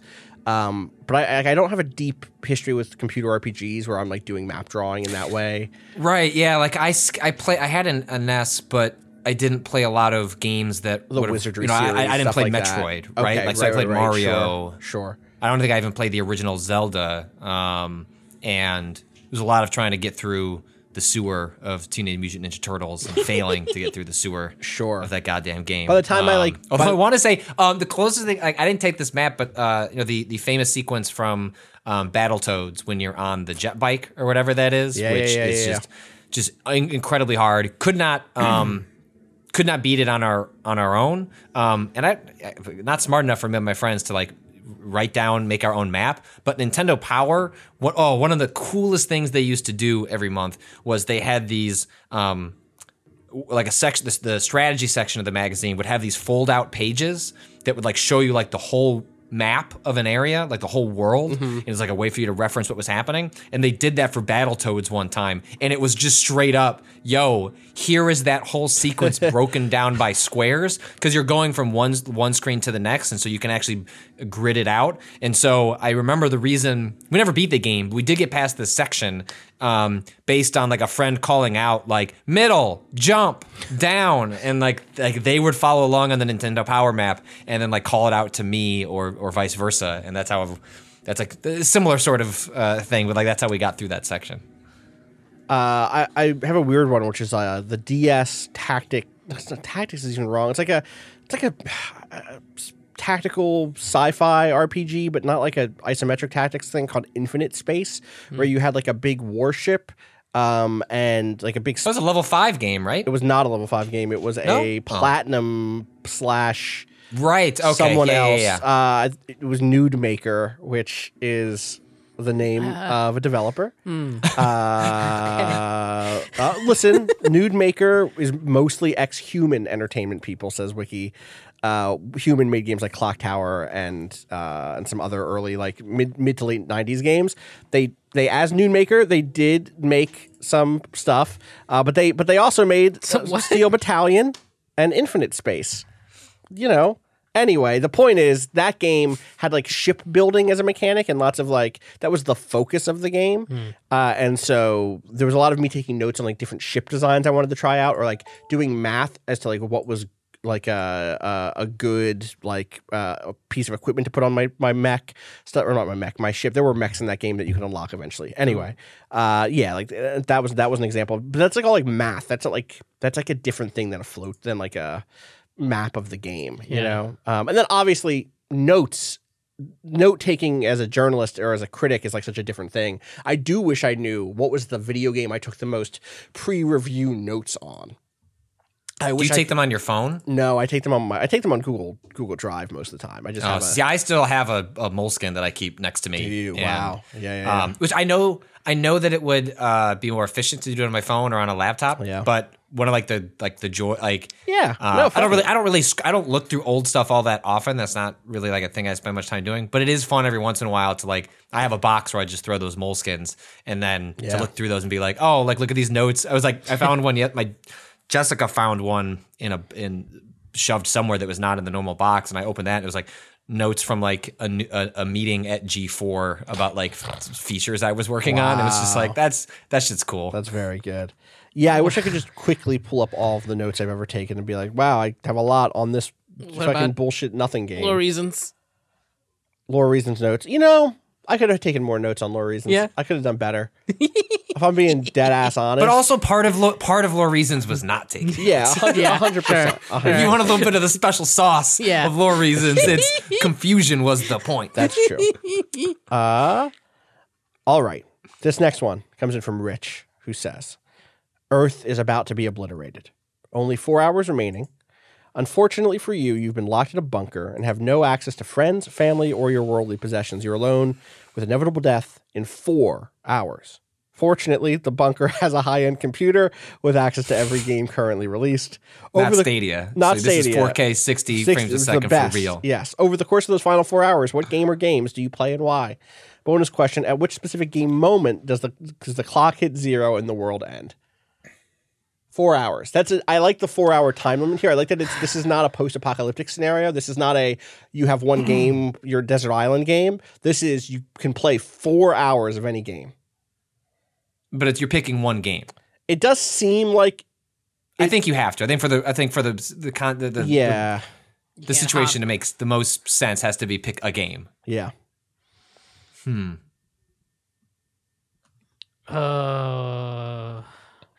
There's like two different ways to answer this. Yeah. Right. Wait, are there? Wait, what? One of them I feel is like there's 1,000 different ways to answer this. I just mean like there's two games. I'm thinking of this in two ways. No There's higher sword numbers. or shield. The highest number is 21. No, sorry. I guess what I meant is I'm thinking of this in two ways. Yeah. There's the like what would be funny? What would be like a good like and then the meteor hits right when this happens. And there's what I would actually probably try to do, and it's try to boot up that game that has the letters. Like I cannot remember the game that just came out. A game that has the letters. So you send letters, like anonymized letters to people. That's really sweet. Right, and it's just like I bet that would be a hellhole on that day. I don't know. Everybody Who knows? like we're gonna Either die, that, or right? unless it depends on whether or not people have like accepted that What's that game it's called? happening. Letter sending game. Yeah, Steam. I'm trying to remember. Kind words. Yeah, and hope that it's good. It's a very That's a good choice, though. Yeah, Like- I respect the choice. Because the other thing is I would actually be trying to get in contact with friends and family. Right, totally. And if that was just like, I don't know, like maybe that's the only like form of communication anyways. It's like at least you're reaching out to someone. Yeah, I feel like anything that lets you make record is a good utilitarian use here. You're like, what I would play is WordPad, and I would write a letter for the aliens who will find us one day, ruined by our own hubris. Is this like a fictional Steam that has also every console game on it situation, but you can't Alt-Tab out of this program? Alt-Tab out of the program, yeah, right? Exactly. So WordPad. Oh, Yeah, wait, but you there's can launch software on Steam. There's software on Steam. Yeah, catch me downloading Quicken and writing my farewell manifesto in the notes section to my next return. Patrick, I think I'd play Bloodborne. Like I've been sitting with that game recently. Like I was listening to, I read an article from Austin Wintory about Journey, and then I listened to that soundtrack on Spotify just when I was writing something, and then it just jumped around to the Bloodborne soundtrack on there, and I ended up just listening to that soundtrack. Like that might be my favorite game of all time. Like I'd have to sit with it longer. It's too soon, but like it's genuinely like my favorite of like the Souls. But like, even just beyond that, I think it's one of my favorite games ever made, if not maybe the top. And like, man, like that game makes me feel alive. I love being in that grimy, gross world. Feels good to play, like so satisfying. I think like spend 4 hours with Bloodborne, like maybe at the very least get to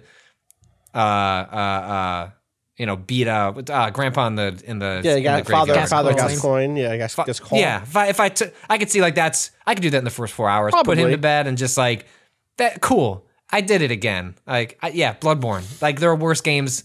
Those games make me feel good, and I feel like that's one I could go down with the ship with. I like that. I think I would want two. There's two. I also have two answers. I would one of two directions, but it is in fact a completely different thing than what I said before. Either it's getting over it with Bennett Foddy because I just want to see the end of that game. I really do. Or this is your one time. Like I'm never gonna find time. To see the rest of this game. Now it's perfect. 4 focused hours. Yeah. Where every time I mess up, that's it. You know, that's it. The finality of time. You know. Or it's something I'd totally lose myself in. That would be something like a SimCity or a Dwarf Fortress, like that style of sim where you don't even know that the end is coming. I don't even know. It's just boom. I'm playing RimWorld or whatever, and someone just made a chair and scrawled a picture of an elephant in the back, and I'm like, yo, cool. You know, Ted, the scientist, just scrawled an elephant in the back, and then boom, dead. The meteor hits. You know, I think that would be the aliens find that save and right? Continue it for me. Rob, do you have an answer here? Yeah, I'm probably going to go to an old comfort game. If I wanted like just get completely absorbed in something, probably one of the Stalkers. Again, just like sort of, they're tough. They're really involving. Yeah. There's a kind of bleakness that I think is about like finality and endings. I think it'd be a good thing to dig into in that situation. The alternative, probably like something like The Last Express. Again, interestingly, game unfolds in like pseudo real time. So it's a game about the passing of time and the inevitable arrival at an apocalypse.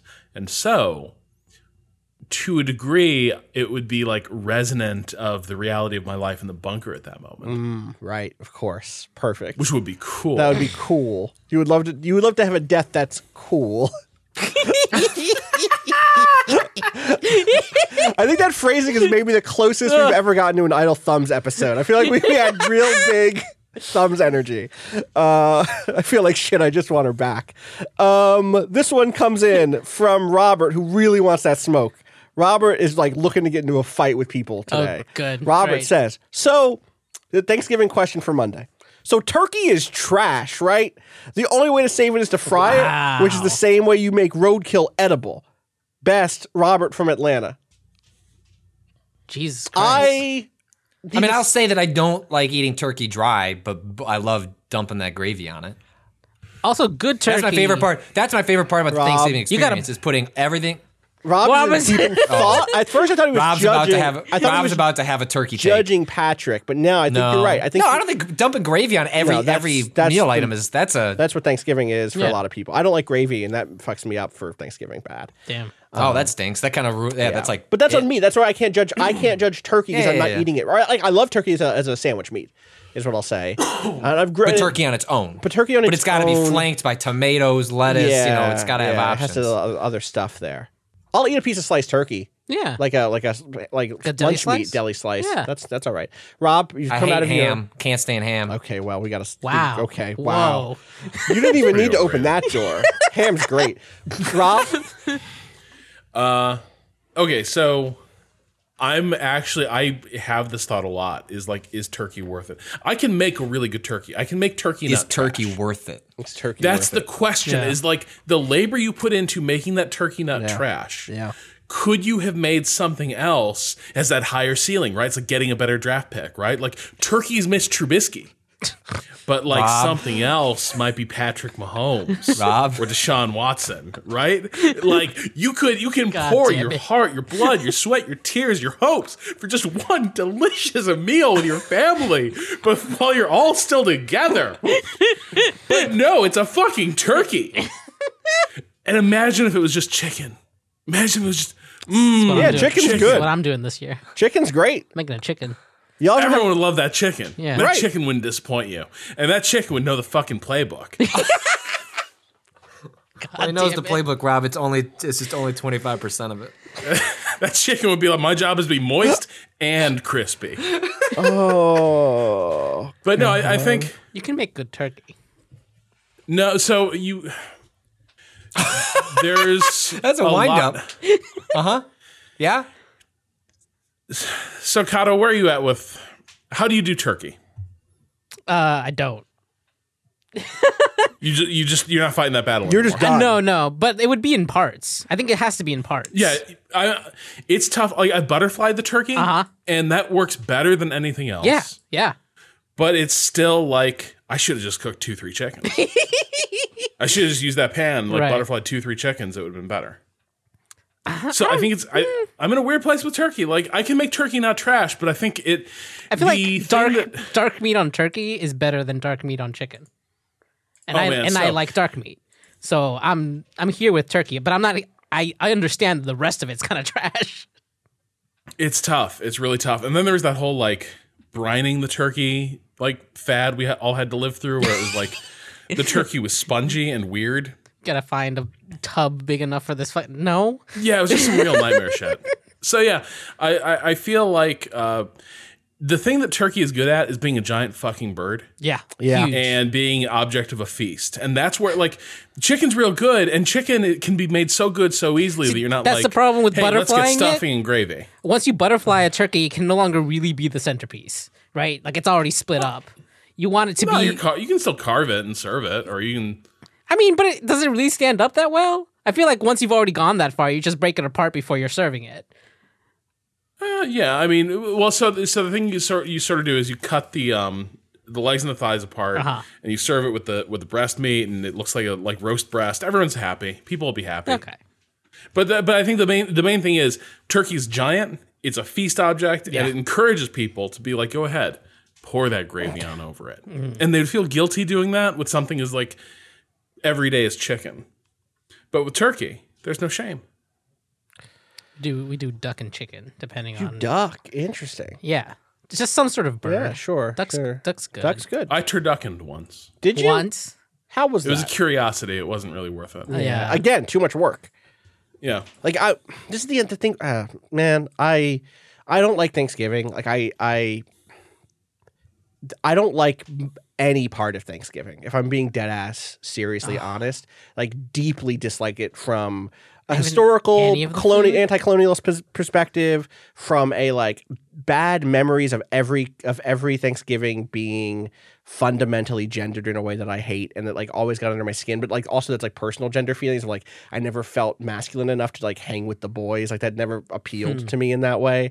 But also just like never, like it just never, none of the day has ever been a thing I've enjoyed. And I like put on a good face, and like my parents are probably listening to this, and I know that both of my divorced parents separately love Thanksgiving. And it's like, I'm going to put on my best face and like try to be happy during it, because the part of it that I do still care about is like seeing people I care about. But it ends up being like, I would rather do anything else with you than this. I would rather go to the movies with you and then talk about the movie we saw. I would rather go like watch a TV show together, or go cook a different meal together of food I actually like a lot, or go for a walk on the boardwalk even though it's cold. Like a billion other things I would rather do. And then to top it off with a meal where like fundamentally I don't want a big meal. I just want to eat dinner with people. And I don't know. I'm just not built for holidays in this way. And this is not a drag on people who enjoy big holiday dinners, but like it is just it's food I'm going to eat and then shit out in 6 hours, 3 hours, whatever. Like I would rather, and if that's the case, I would rather be my favorite food than the thing that has been canonized as the holiday food. It's, for me, like a ham, I actually like ham enough. This again comes back to like me just not liking turkey that much and not liking gravy. Like a nice ham actually does make me excited. It's like, oh wow, like someone did a really nice thing with this ham, blah, blah, blah, blah, blah. So that helps. But also you can just have these foods. These are foods that are available to you year round if you like them, that you could anyway. I'm sorry for being a Grinch, but like it is I'm just not this person. Two things. Let me sell you on two things with Thanksgiving. Yeah. One, great time to really reflect on family grievances. Yeah, like, I know. One of the best parts of Thanksgiving night was like after my grandfather stormed out, as he always did every year, my parents and I would sit down and be like, what the fuck was that? Why does this happen every year? Because like clockwork, God rest his soul, my grandfather, around 5 p.m, 30 seconds after he'd finished his pumpkin pie, would just stand up, storm out of the house, and go sit in the back seat of the Buick until my grandmother drove him home. That's incredible. And that was how it always. That's how Thanksgiving always broke up. And it was like every year, it was like maybe it'll work out this time, and like no. Like it was like the little like pop out thing where the turkey was done. That was my grandfather saying Thanksgiving was done. It was just like ping, Damn. Time to go. Fuck you all. Yep. I'm leaving. He'd sit there with his arms folded. But it was great because it was a really good moment for us to reflect. Like, man, we are so dysfunctional in predictable ways. Like this is never going to change. Yeah, really good. There was definitely always that style of accounting of like of misdeed on my I was gonna say on my dad's side. That's not true on every side. That style of like, but that is like it gets under my skin. Like I just don't have I don't find the joy in that style of reflection. I wish I did, because it is such a tradition. See, my family never got that far. It would be like Thanksgiving's canceled before Thanksgiving's happening if that's brewing. Oh, really? Yeah, people would Y'all like got out ahead of it. Yeah, absolutely. You're like, we cannot get Not these this people year. together. Yeah. Yeah, to be clear, the family stuff that I'm talking about tends to be like deep retrospective. Like, this shit happened 20 years ago when we were kids, and we never talked about that. We should talk about XYZ thing. And I'd be in the room being like, damn, that stuff sounds rough. I'm glad you were having this moment. Right. I'm going to go read in another room. So, but the other thing I do love about Yeah. Thanksgiving was leaving the Midwest and being far away from family. Thanksgiving was impossible to travel for. Like, who's gonna on our budget? Like, who's gonna travel for like a 4-day weekend? It just couldn't be done. So it was also the first holiday that we were allowed to be our own and like have our own traditions. At which point, the thing I loved about Thanksgiving was it was 4 days where we were completely unaccountable to anyone. That's great. And we were able to address all the things we fucking hated about Thanksgiving growing up. And we were like, no, our Thanksgiving is going to be the opposite of all of that. And it rules. It's my favorite. It went from being one of my least favorite holidays to like, I love this shit. Hell yeah. Like, because it's going to be the good food. It's going to be no obligation to dumb family ritual. We're just going to have a good time together. That sounds good. Stuffing? See, I don't like stuffing either. Like this is At it. all? Like at all. At all. It like makes me gag a little bit to think about. I love stuffing. So you ever make like stuffing out of like homemade bread? Yeah, Like, yeah. with sausages and nuts Sausages. and all Yeah. that? Like, toss my some family's diced still apples not- in there still not sometimes. doing All 4 of my families make distinct different stuffings, and they're all fine. And I'll bet you like mine. You just haven't met them. Right. Yeah, I just haven't met the right one yet. I've heard that many times. It's I don't know. If you're out there and you had like a mixed Thanksgiving, I'm with you. I feel you. I'm suffering with you. If you had a good one, I'm happy for you. I'm not trying to take anyone's joy away. Anyway, that's our turkey conversation. Very funny. As a kid, nobody in my family watched American football, but I had a PlayStation and we always played Madden instead because we were like, that's what you're supposed to do, right? Something about football. So we played Madden. Played some Me Madden. and my cousins played Madden every year. That's incredible. That's good. I will say anytime the Cowboys lost on Thanksgiving was good. That was a good game. Yeah. I'll just say that for sure. Hey, I found a question here. There's a personal question bucket. I don't know. It's like just one that comes to me. Dear Waymo Radio, you are recording a podcast where somehow we have not remarked on the announcement of a new Half-Life game, but maybe about hour and a half into a podcast you're recording, you could mention that there was a new fucking Half-Life game. What's that? Signed Anonymous. I don't see this one. I don't know. Yeah, I'm looking. I don't know. Yeah, it's I'll search for Valve maybe here. Let's see. Patrick Valve. Bucket at Did I miss Half-Life 3? Vice.com. Yeah, is Half-Life 3 out? Yes. What's up with? You want to talk about this? Maybe no one else has. Half-Life is one of my absolute favorite franchises. I'm irrational about it. Like Half-Life and Half-Life 2 were like formative, like video games, like experiences growing up. Sure. And I am less interested in I don't give a shit if they like end the story. Like it wasn't finished at the end of episode 2. But I've always thought there's just a lot that can happen in that world, and I love the aesthetic of it so much. Like I'm very excited that they're making this, and I'm actually. Do you want to explain what it is for people who haven't heard this yet? Half-Life Alyx is a VR only game. It's a full game. There were some murmurings that it was going to be like pretty short, including someone in our personal circle, Austin, who said, "Yeah, it's going to be a short game." Apparently, it's like 15 hours long. Which Wait, why'd you say like my name so accusatorily? I'm just saying you would, if you didn't see that comment, it's in our circle. You would have exposure to that comment. Oh, I see what you're saying. In a Discord we had. I Someone see. trying to claim with inside information it's a short game. Is it not going to be a Anyway. short game? No, it's apparently 15 hours long. So Oh, that's okay. like pretty decent. Anyway, it's a prequel set between the events of 1 and 2, about sort of like the beginnings of the uprising that sort of like takes center stage as Freeman shows up in Half-Life 2. But there was a behind the scenes thing. Like Jeff Keighley is doing another one of his like final hours entries, which whatever you think about the Game Awards, like all of those are worth reading. Like they're it's very rare that we actually get like the kind of access that he seems to get with Valve. I mean, it's wild to think like his first final hours that he wrote about Half-Life, which was for GameSpot back in the day. He wrote that as a sophomore in college. Like it's just wow. I don't know if it still exists, but go look up the Google archives for Game Slice, which is Jeff Keighley's old gaming website, way back in the day when he was a young reporter. Anyway, he did a video kind of like talking through the announcement with a couple of the people who were working on the project. And I think it's Robin Walker, who has been at Valve forever, and including like several of the team leads on Alyx are have been there since Half-Life 1 or Half-Life 2. Like they've been at this company forever. And there's a comment where like Jeff kind of pushes them on like, all right, well, what does this mean? Like, would you do a Half-Life 3? Like, where does this like change the equation on Valve? Like having essentially ditched a conclusion to a story they promised over a decade ago.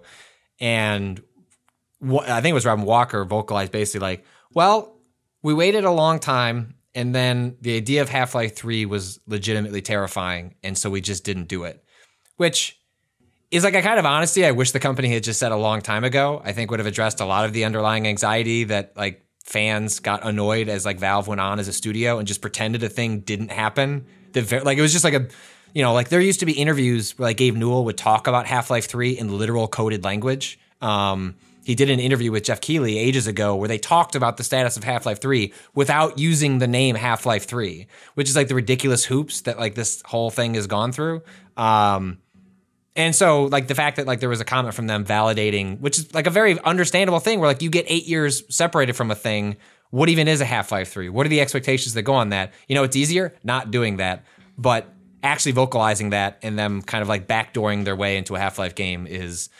I'm really excited. Like, I think it looks tremendous. Like, it looks really cool. If you like VR stuff, if you're a Half-Life fan and you're not into VR, this sucks. Like, that you're not going to be able to experience some form of continuation. But I'm really excited to see what that whole thing is. And the trailer they showed, other than just being really cool looking, because aesthetically, City 17 looks awesome with like new tech. It definitely has a moment. Excited. It has a moment that I think, like, for me, the moment I'm most like curious about is like 14 seconds into this trailer, and it's when the player playing as Alex reaches out their hand and moves a bucket. They slide a bucket to the side and look around it, and it's like this moment of like, oh wow, everything is interactable.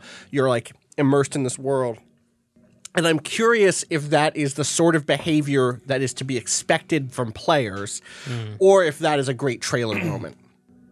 You know what I mean? Like, yeah, I hope that's the crux of. I hope stuff like that is the crux of like is leaning into. If you're going to not let people play this game with a keyboard and mouse, then the experience should rely on experiences that would make no sense or be frustrating with a keyboard and mouse, right? Like the idea of like controlling a hand that could move a pot does not sound like a fun gesture to do with an analog stick or a mouse. No. But is one that will feel natural. Like, I think is like that sequence, like you move the pot out of the way and like you can see through like a cabinet that has a hole. And it's like, if there's 15 hours of experiences that build on ideas like that, that sounds great. The briefs, we get brief glimpses of other areas in the game. It sounds like, Half-Life has also low-key been like a pretty good horror game, like when it wants to lean into it, like the Ravenholm section of Half-Life 2. I don't know how that holds up today, but was like unbelievably scary at the time. Like the head crab variant that they do, like the spider, like the hairy one that's in Half-Life 2, still nightmares. And they show a sequence in the trailer for Half-Life Alyx in which you're in like some broken down building. It's dark. There's barely any lighting, but if you pause it and you look at the 3-second glimpse they give, all you see are head crabs just scattering about across this like dark, dank building. Just dozens of them crawling along the walls. No, thank you. And like that sounds fucked up. And let's go. There's another sequence. There's also you also pull off a head crab from your face. Pass. Like when it jumps on you, apparently one of the mechanics of the game is you can pick up a head crab and throw it at enemies and have it attached to them, or take one off your head and throw it at enemies, which is good. Yeah, there's another sequence with like the thing that I'm talking about where like you're clearing stuff away on a shelf to find ammo hidden. It's like a shelf. It's like a shelf that you would have in a pantry for real. There's like flour and a big, can of some other shit and like a box of cookies and crumpled plastic water bottle. And behind it all is like a handful of shells for a gun. And it's like, I'm so curious about if they can sell those moments, because that style of interactivity is like one of the things that VR promised, or that VR proponents promised specifically, and that you don't really get because usability ended up being such an important thing of just like, hey, you can't hide bullets in a game about bullets behind a bunch of shit unless it's coded in such a way that it's clear that that is where the bullets are going to be, or that like you have that style of like, Am I going to spend 15 minutes in front of every shelf, right, like lifting up the boxes, which sounds cool. Which sounds cool, actually but also sounds all right. Exactly. That's definitely the question there. There seems like some cool stuff here. Like I think it does look like a really good trailer, or does look like a really interesting big budget VR action game. And so we haven't had a lot of those from like developers that I think a lot of, it's not saying that there are no AAA developers in that space. There absolutely are, but nothing I've seen or played has felt like, oh wow, this looks like a cool collection of things that could add up to something that would stick with me. So we'll see. Do you have I guess the other small note, did you get an index at some point? I did. Valve, when they launched the index, Valve has always taken the approach that they're gonna the hardware they either are involved with to build themselves is always on the high end. So like when the first Oculus came out, and that also came around the same time that the HTC Vive came out, because that was Valve partnered with HTC to build the Vive. I ended up spending I was really into VR. Like I've cooled on it. I'm still excited about the tech, but like I was like all in on day one. So I bought a Vive. Like I spent like, $800 of my own money, like on the full like room setup, because I knew I was gonna be buying a house not long after that came out. So I figured I'd just invest early. And then the Index is a brand new one that I believe is all Valve. Like they made the Index and handled that from start to finish. And that with the Knuckle controllers, which is they're like high end, finger controllers. That's like $1,000, I think, to purchase the whole so expensive thing. VR, But is this so game is not expensive. exclusive to that. I know. Most people should be aware of that. But if somehow you aren't, like you can use this on any VR setup. Even you the can Quest, use it on any even controller, the Quest, even the Quest, which you can more, plug into a PC. But then you're going to need a PC that can run VR games. That's strong. Like it's just so expensive still. Like I don't. I've seen people online saying like, "Well, VR is more affordable than ever." Like, yeah, and it's still so expensive. It's so more expensive. It's like yes and no. Like yes, it's cheaper than it was before. Yeah, but absolutely. Like, no one should ever pretend it's not. That's all. And this game probably comes to PS5 if the rumors are true that Sony is doing an updated VR headset without like a bunch of cords. So like that is that is maybe for a lot of people the route that they'll actually end up playing this if they're interested. But yes, the Index may get. I bet it gets a price cut in between now and that game's probably not March 2020, but actually May 2020 launch. Yeah, you think? I can't. Yeah, I mean the rumors pegged that this game was supposed to come out this year, and that the March was a compromise. There were a lot of rumors that this game was going to come out in December.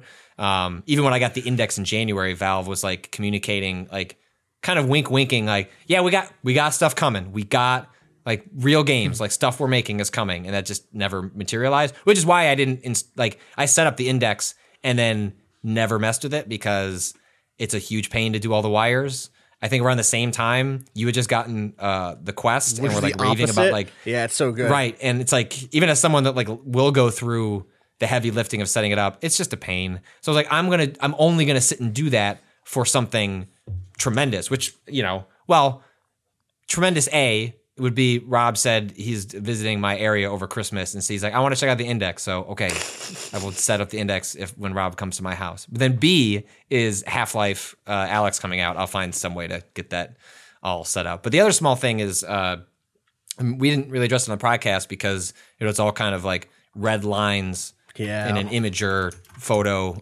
was whether something was up with Campo Santo's new game in the Valley of Gods, which had a really cool teaser trailer at the Game Awards, 2 years ago? 2 years ago.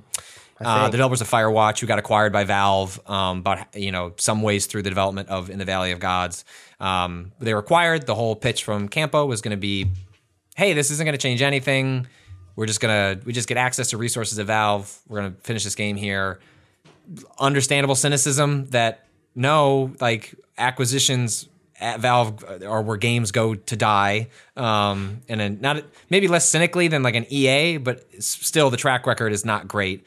And there were these red line images that a bunch of Campo Santo folks had taken the game's title off of their Twitter bios, and then the front page of Campo Santo's website no longer lists the game. You can find it if you dig around. It's just like parts of the website that weren't like fully updated. And then, I was in Jeff Keighley's behind the scenes thing. There was a mention that Campo Santo is collaborating on this. Whatever, we don't exactly know the nature of that. Campo Santo has not publicly said anything. I wasn't able to get any official comment when I reached out privately to kind of get a sense of where things are at. But that's a bummer. I mean, Campo Santo working on Half-Life, cool. Campo Santo not making The Valley of Gods, a game that looked like a really neat evolution of what they were playing with on Firewatch. Like, that sucks. I'd rather live in a world where we got that and they weren't working on Half-Life. 100%. I don't know the mechanisms that led to that moment. I'm sure they are complicated, but just from a 1,000-foot perspective, it's a bummer outcome for that to be where this all landed. Yeah, I wanted that game. I want that game still really bad, and I hope. It's tough because it's like, who knows? Maybe they get to go back and finish making that game. We don't know what the situation is, inside of Valve. There's a long history of like the hierarchy of Valve making it difficult to ship things. Right. We have no idea what the situation was. Like, who knows? We truly have no idea. Right. And there's such a limit to what we can speculate to. But I do know that I really wanted to play in the Valley of Gods. And so not having that on the near horizon does suck a lot and does just like frustrate me. Anyway. Could never play Half-Life 2. You never did? I tried, and I would always get sick at the airboat section. That section is also very long. It's not very.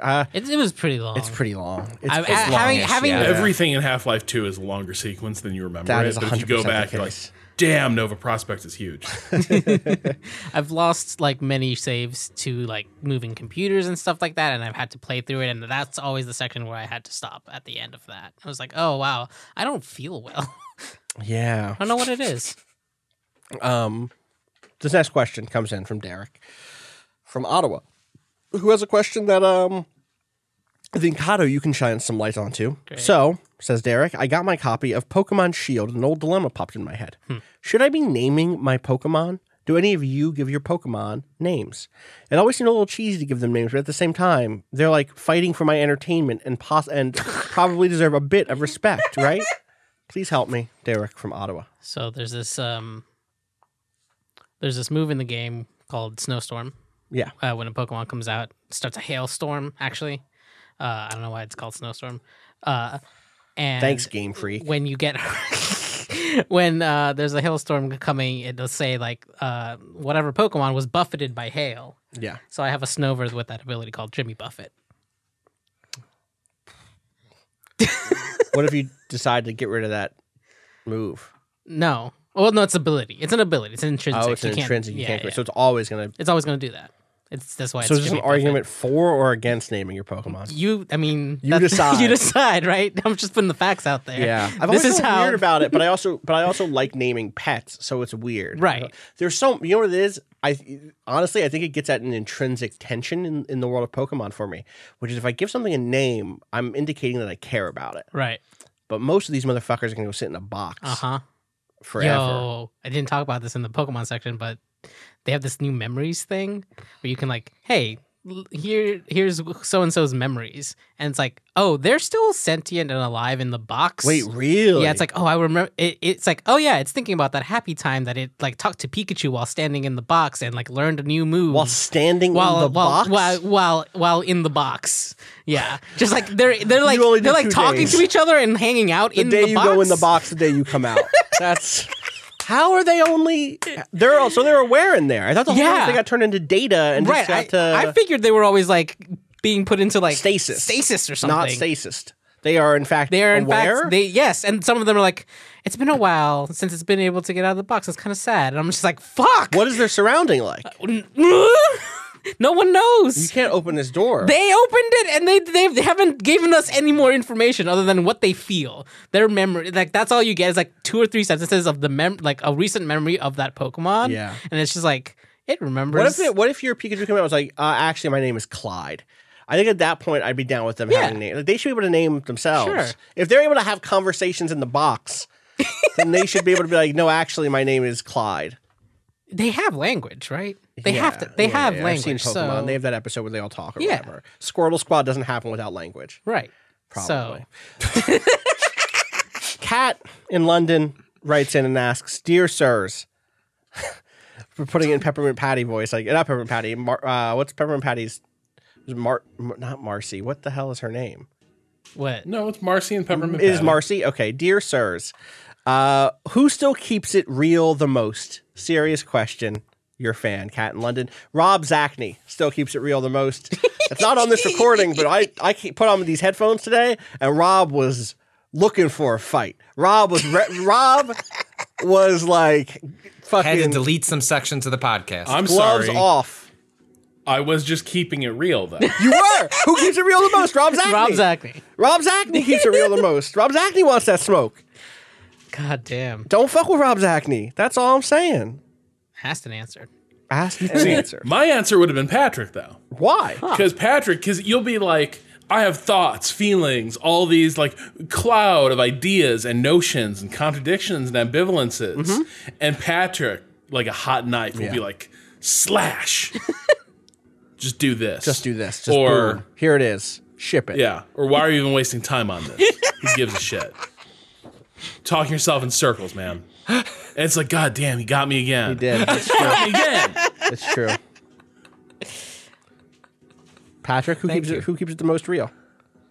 I don't think this has to On a be about podcast? us. I don't think it did not technically say that. Yeah. Yeah, I was gonna say I don't know. Like I just got But nominated. Now I got to clear. nominate someone Rob else. Zachney is still my answer, even in the wider. Yeah, that would be my answer too. Right? Right.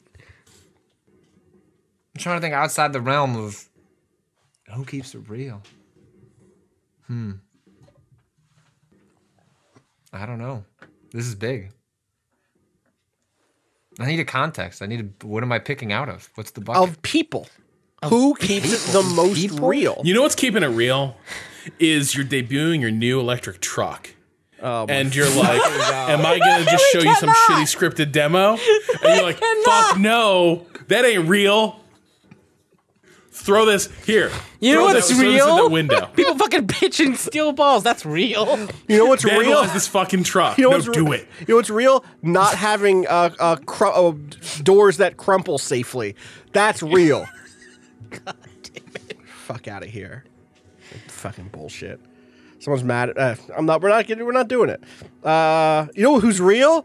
The people who I'm on an academic games newsletter thing. Not like a newsletter. What do you call it? Like a listserv, basically, right? And I've been on it for years. For years, I've been on this listserv, and it has never sent me emails before. And today it started sending me, like, it was a thing I could go check a website. I must have had a box tick that was like, don't send me emails. Don't even send me the digests, or maybe send me a weekly digest. Today, and I think this has happened to a lot of people, it just started emailing people. And there was like a long thread today from a bunch of games academics, but every third or fourth thing is someone be like, yo, unsubscribe me from this bullshit. I don't care about your research. And they're keeping it extremely real. I love it when there's academic beef. You still have no answer, Patrick? You know what keeps it real is I wanted to write an article. I spent it on Friday afternoon. It's just like me. That's usually me just sending emails and like seeing if I can get stories rolling. And I'd seen a couple of times. So we haven't talked about Shenmue 3 because none of us give a shit about Shenmue. That's Oh, not okay, shaded. wait a second. Whoa. What? I give a shit, but it's not a shit where I'm going to play it. Okay, but that's what I mean. I'm not gonna let me believe leave this. this. What other kind I'm of not shit throwing. are I is cannot there for wait. a game? Hang on, let me do the Klepek thing here for a second. Yeah. Austin, that means you don't give a shit. I absolutely give Yeah. a shit. You just don't. I give a shit. respect Like the the fans idea- of Shenmue. No, I cannot great. wait to so do watch I. my friends play through all of Shenmue 3. I've watched them play Sure. through all of Shenmue 1. I'm watching them play through Shenmue 2. Run Button is Okay. doing a Let's Play of it. I cannot wait to watch it. I also think that it's better for the Smiling world. approvingly from a distance. I will buy Shenmue 3. I would love to. You know what? I'm going to go home and buy Shenmue 3. I'm going to give them money for this. I'm going to do it right now. I'm on Steam right now. I'm buying Shenmue 3. It's how much I care. It's on the Epic Game Store. It's not on Steam. Well, then I can't give it. Is it free for us? a true fan would No, know it's that. not, Austin. It's Oh, well, then not. I'm We gonna did get- not get the email They that didn't, says they it's didn't free. put it on the press. They didn't put it on the press list. No, Shenmue is not on the press list. That's very funny. I'm gonna buy it. Austin's out here like, yeah, I'll just go buy Shenmue on Epic Game Store That's when how he's much I secretly just care redeeming about a it. free copy of the game. I think it is good that Shenmue 3 exists. I've already watched some gameplay. Yeah, sure. It is incredible. The thing that they have made That's the thing. Yes. So I saw these clips going around where the voice acting in this game is amazing. It's In that amazing. it is clearly, well, I don't know. It sounds, if this game accomplished nothing else, the voice acting sounding like it's taken from like 90s stilted, who knows who was in the room giving any kind of direction. Like, it's just, it sounds like it's bad voice acting from the 90s. But if you look up the voice acting cast, it's people who are capable of doing, like, it's not like it's just, they found like the people in the studio get in front of a mic and you end up with mediocre voice acting. And so I was like, that's actually interesting. Like, I bet there is a story in how do you, if the game's goal, and if the explicit goal was to capture that kind of voice acting, I'm curious how the audio director did that. Because there's a technique to that. There's an approach to get people to get a certain affect. And sent like this email to a PR person who I knew well enough to be like, all right, so like, I'm not saying the game's shitty. I'm just saying like they were, you know what I was like, you know what I'm trying to say about like the voice act? And they're like, yeah, I get it. And I was like, could you pass that along? Like, you know, I'd like to see if I could set up a request with whoever would be the most appropriate person for that. And they're like, yeah, sure. Immediate response, no, absolutely not. They have no interest in doing that. I was like, cool, really? keeping it real. Don't want to talk about that. Yeah. I think that may be, they sent out codes extremely late. I think they knew they were going to get no favors from the press over this game, and that they know it's a game for the fans, can be interpreted in a lot of different ways. Maybe it excuses a bad game, but as long as I'm also of your position, like if the people who wanted to see Shenmue 3 exactly as it is, good for them. I'm not. Not end, because I know there's going to be. No, apparently it's incremental progress of the story. Yes. With the end being, hope we get to make Shenmue 4. Wait, my guy doesn't get his revenge? Of course not. It was always supposed to be like a 9-part series. More than that. I think it was 15 at some point. May have been, yeah. Then it was like 11, and now he's hoping he gets to make 4, and he's not even promising he'll finish it in 4. The audacity on Yu Suzuki is admirable. Did you know who's keeping it real? You fucking Suzuki, who says, I waited 20 years to make a sequel, and I'm not giving you any sort of closure. None. Let's do it again. Let's do it again. Let's get it. That's real. There was I want to say, I thought it was Brandon Sheffield who had a thread about the voice acting in that game. He might have been the person that like tipped me off to why I thought that would be interesting. I'm going to just read from this thread, Necrosofty on Twitter. So with that Shenmue video, see below, I do understand how some of this happens. This being, so there was a clip that was going around that was basically like Ryo, the lead character, asking a question, someone answering the question, but basically Ryo is like, hey, I'm looking for these thugs. Have you seen any thugs? And then instead of just being like, no, the person who is instantly just furious. Losing his shit. Is it because I did like a kind of perfect Ryo that I didn't know I had a pocket Ryo? He goes, I'm looking for someone named Yuan. And then the guy goes, he goes, no, I haven't. And it's like, I didn't even say, have you seen Yuan? For you to say, no, I haven't. And also it's just like the affect is all over the place, etc. And so Brandon basically says, like, he says, I directed the VO for a game with a big Japanese company with a team of 40 plus and a big Japanese publisher behind it. I was trusted to do the work, but the team wanted to watch and listen in, so they were in their pajamas watching on a live stream while I directed the actors. One of the actors in particular was giving me trouble. She was a traditional TV actor and hadn't done voice work before. Since this was a video game, she was overselling everything and speaking in the most bizarre manner. She'd say things like, "They're over there!"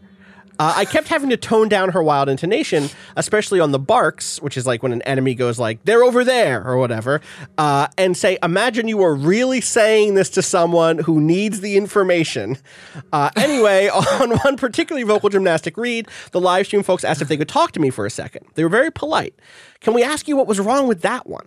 And I realized all at once that since English intonation is so different from Japanese anyway, English sounds really bouncy by comparison, they just figured that more bounce meant more emotion, which meant good. I reckon that a lot of people were even directed to add more of that because it sounds authentically English if it has a lot of variance to a non-native speaker's ear. Anyway, I explained that she was speaking the way nobody ever would in real life, and they were like, "Oh, that one interaction and their genuine surprise told me so much about '90s VO." This was an old guard team too, and that is still a cherished moment for me, even though the game was eventually canceled.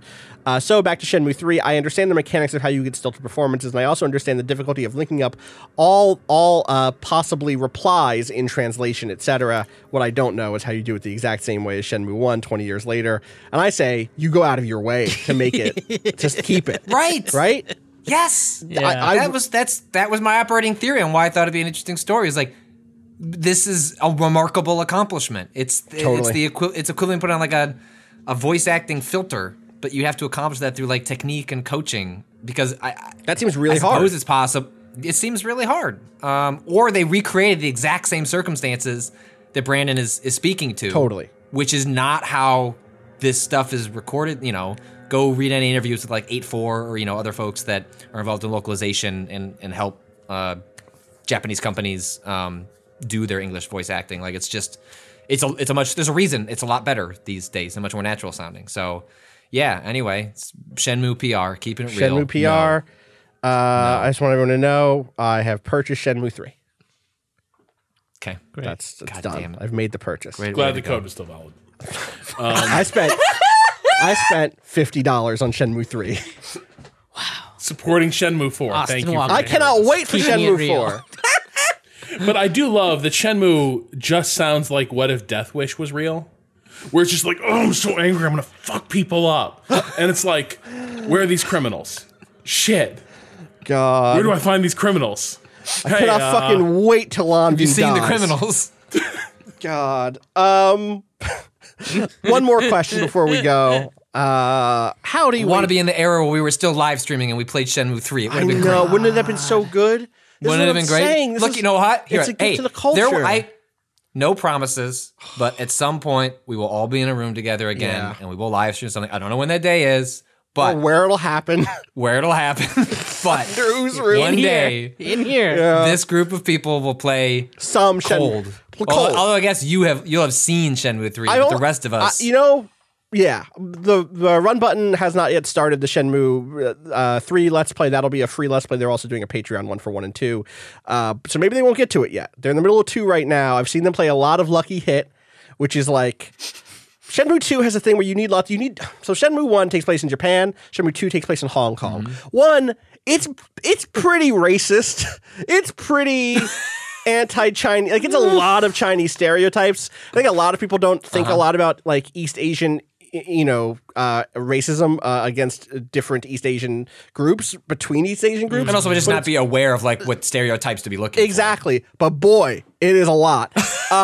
2, you're just in Hong Kong and you don't have any money. You just like showed up to find the killer of your father because you're driven by an eternal and immortal lust for justice.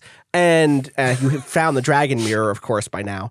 And so you're in Hong Kong and you have to make money to like stay places, like to get like a place to stay in. And one of the first jobs available to you is to run a game of Lucky Hit, which is like pachinko from Price is Right, where you just like, you're doing competitive pachinko on the streets of Hong Kong, and your job is to be a barker, like one of the people who stands next to a carnival game. And it's just Rio going, would you like to play Lucky Hit? Hello, would you like to play Lucky Hit? How about a game of Lucky Hit? What is this game? Would you like to play Lucky Hit? Remake Carnival, but with Rio. It's incredible. And then someone comes over and beats the shit out of you in Lucky Hit. Like, they're just gods. They're like, I know how to pachinko, pachinko, pachinko. And Rio is like losing money, and you're in debt to the motherfucker who runs the Lucky Hit. You don't own a Lucky Hit thing. You show up, the guy, you're like, franchise this Lucky Hit. You go to a tea house or whatever, and you're like, do you know where I could get some work? I'm looking for money to stay at an inn. And somebody goes, oh, you should go to, I'm not going to do the accent because it is bad. You should go talk to this person at this alley. And you go to the person, he's like, this is my Lucky Hit, alley. It's where I run Lucky Hit games. Here's $300. I expect you to double this, and you'll get pay off of whatever you make from other people. And Rio goes, okay, that sounds like a good idea.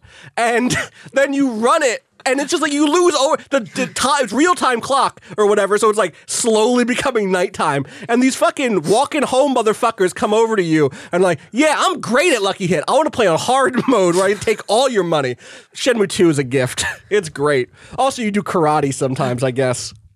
I'm so excited. mistaking it, or is that also the game with the forklift? Shenmue 1 definitely has a forklift. That's a late game job in Shenmue forklift 1. is Gotcha. There's some forklift races in that game. There's also a dude named... Have you never seen... Oh, Like my never, God. literally, I've never. People should go watch either the Run Button Patreon, both the Run Button Patreon Shenmue 1 playthrough, which is on their Patreon, or contentburger.biz, an all-time good URL, or the Giant Bomb Endurance Run. Also a subscriber thing. I thought Vinny played Shenmue. Vinny, Dan, and Alex, I think, all played it over at Giant Bomb. Fantastic playthroughs, both of them. You get a lot of good characters in that game. Amazing for its time. An important game, but also Absolutely. anyway. One last question. Hey, audio director, reach out. Please reach out. I want to know. Come through the channels. Also, voice actors reach out. You know what I'm saying? Yes. Like, if you got to tell us you got to tell us sideways, we can put you in that anonymous thing. We'll Wink, do that wink. voice filter. We'll get Rio being like, Have you seen some sailors? You know, that's. Do you know where I can? I saw find the sailors. I saw the sailors. It's just the new game. I watched the Giant Bomb quick look of it, and it's just the same shit. He's like going to people. Do you know where I can find some thugs? And like, you can't just say it like that. Have you seen any thugs? And people are like, yeah, go down the sunflower patch, mister. And like, all right, thanks, little kids. Anyway, N writes in and says, hello, Waypoint. I hope your Monday is going well so far. My question, this is our final question for the day. What is your favorite holiday treat? End of year. It is snowing probably because of where the four of us live, our three locations. Favorite holiday treat. It's a little chilly. Maybe you go out for the treat. Maybe you stay in, you make it yourself. Okay, I got it. I knew you would. I had faith in you, Rob. Rob Zachney, Okay. favorite holiday treat. So, favorite treat isn't necessarily the best, but it's the one that, like, this is home. Yeah. This is I'm with you. family. This is childhood. My mom got this recipe years and years ago. I do not know from where, for chocolate chip bread. Ooh. And it's just a really eggy, yeasty white bread that is rolled into almost like a jelly roll, like spiral. Yeah. With chocolate chips on the inside of that spiral. And so it's like cinnamon bread basically, but instead of just like thin layers of cinnamon woven through the bread and sugar, it's chocolate. And it's not too, like, once you've like just figured out how to make the bread, you can just start refining and getting better at it, and it turns pretty easy. But it is such a good holiday treat. I only make it this time of year. Like the chocolate chip bread season like begins Thanksgiving weekend and is basically done by like, you know, January 3rd. Yeah, you got to be done by New Year's, right? Yeah. Yeah, pretty much. But this is the taste, like when mom would bake this stuff, it was definitely a signal that, okay, it is the holidays. School is winding down. Yeah. Work is wrapping up. As a kid, these things could actually happen. And you could be like, all right, chocolate chip bread's out, time to play video games and hang with friends and not do the rest of this homework. And that's kind of like, I try to keep that tradition alive. Also, it's a very easy thing to gift. Like, you know, each recipe bakes That's 2 a loaves. thoughtful You only angle. need one. That's interesting. Yeah. You know, I do require gifts when people enter my house. So You're from the Midwest. Isn't that part it's of a the weird rule? it's a weird thing, you know, out here. You just need a Take gift off to your get shoes in and the you door. give someone a gift to get through the door. Yeah. You're from the Midwest. You got all this aggression and this, like, you're waging this ongoing social Cold War. What better weapon than a baked treat? A baked treat. That clearly took a little bit of time and effort that you're giving to someone unsolicited. Wow. Damn. That would be nice, wouldn't it? Yeah. Kato, Patrick. Yeah. I got 2 answers. First answer, candy corn, because fucking Halloween's a holiday. I count it. Gross. Fucking love candy corn. I Y'all once can ate fucking way fight me. too I much don't give a candy fuck. corn. And it made me sick, not it was stomach sick, but not stomach sick where there was like any exterior anything. Like there was I just felt bad for like a week. My friend Art and I like split a bag of candy. We were like up late playing like D&D or something in college, and we just went through a bag of candy corn together. In like it was like 2 nights in a row. It was like one of those things where it was like, that's too much. it's too much, and we fucked up, and we were college I buy kids. like a bag at Halloween. and then it'll last you a month. that excuse me, like a year. Oh, okay. Well, why are you eating? Wait, when are you eating candy corn? Just randomly. You always eat candy corn in May? Yeah, absolutely. All right. Well, then here's the thing. Look, here I get a big bag. I get a big You bag. just disqualified this as a holiday treat. Then It is a holiday treat. No. I can have it year round, but it's If you about that eat it holiday. If year-round, I want to no, remember, no. if I want to remember Halloween a little bit, get a little bit of that spookiness back in my That's life. not a holiday I'm picking treat. it up. Okay, this is why I had a second answer. Okay, good. I'm Which glad. is this is kind of a boring one, No, but it's that's- legit. Can you tell I'd us you rather- like Peeps too? Fuck off. Peeps suck. Peeps suck. Peeps Good, suck. all right. Put it in the That's- air. Just making sure. Are we all on board? Rob, do peeps? Rob, Peeps? Peeps. I rather like them. Fuck. Contrarian to that. Also, you throw a peep in a microwave, and it goes like, and now you get like crispy little s'more. Yeah, I put it in the microwave, set it for 3 minutes, and watched that shit explode. Yeah. Okay. Keep Clean it that real. up, Mom. Great. Good. So, second actual one is and this is this has become seasonal as I moved to the north in Florida. This is kind of like actually year round in my childhood. But it's hot chocolate, but specifically Colombian hot chocolate, Corona brand, which comes in these blocks. And so you like melt it into milk, not water. Fuck off. Yeah, put that shit right in the milk. And it's so fucking delicious. And also it always has, it's batido. It has to be fucking, what's the word for that? I mean, we used to do it in a blender, but you mix it in some vigorous way to introduce air, and you got these little you foam on aerate top. it. Yeah, basically, Yeah, kind of. okay. Yeah, or like. But this is by. It's so Wait, what are you? fucking good. You're doing this with the chocolate before you add it, or after? No, so like chocolate. The chocolate is like a brick like of a chocolate brick, that you yeah, break yeah, off yeah. pieces and you put it into the whatever you're cooking it. And like the traditional way Are we you doing used this to on do like a it. stovetop? Yeah. Yeah. Okay. There's a very specific it's like a metal pitcher almost actually. Yeah, It's actually okay. and you have this I don't know what the name of it is, but ours was wooden, and it's imagine a wooden spoon, except at the end imagine a sphere yeah. that then you've cut into eighths and taken out every other eighth, which makes it kind of like a You're describing a mace. yeah, kind of. describing a It thing looks that- kind of like a mace. Okay. And you stick it in, and you like, you know how you like rub your hands to make with like wood in Yeah, the it's middle like to yeah, fire. So To, like, do fire. to do fire. You do that into the milk really, really fast to make it foamy. Oh, interesting. It's very. I don't know why this is what we've come upon, but it's fucking great. I remember last year, like the first snow, you were like, "I have to find Colombian hot chocolate right now." Yep. I'm gonna go on a search. Which I was like, "All right, cool." I end up just bringing it. That's the one trip I make down to Florida, and it's super easy to get in my neighborhood. So it's like there. a wooden whisk.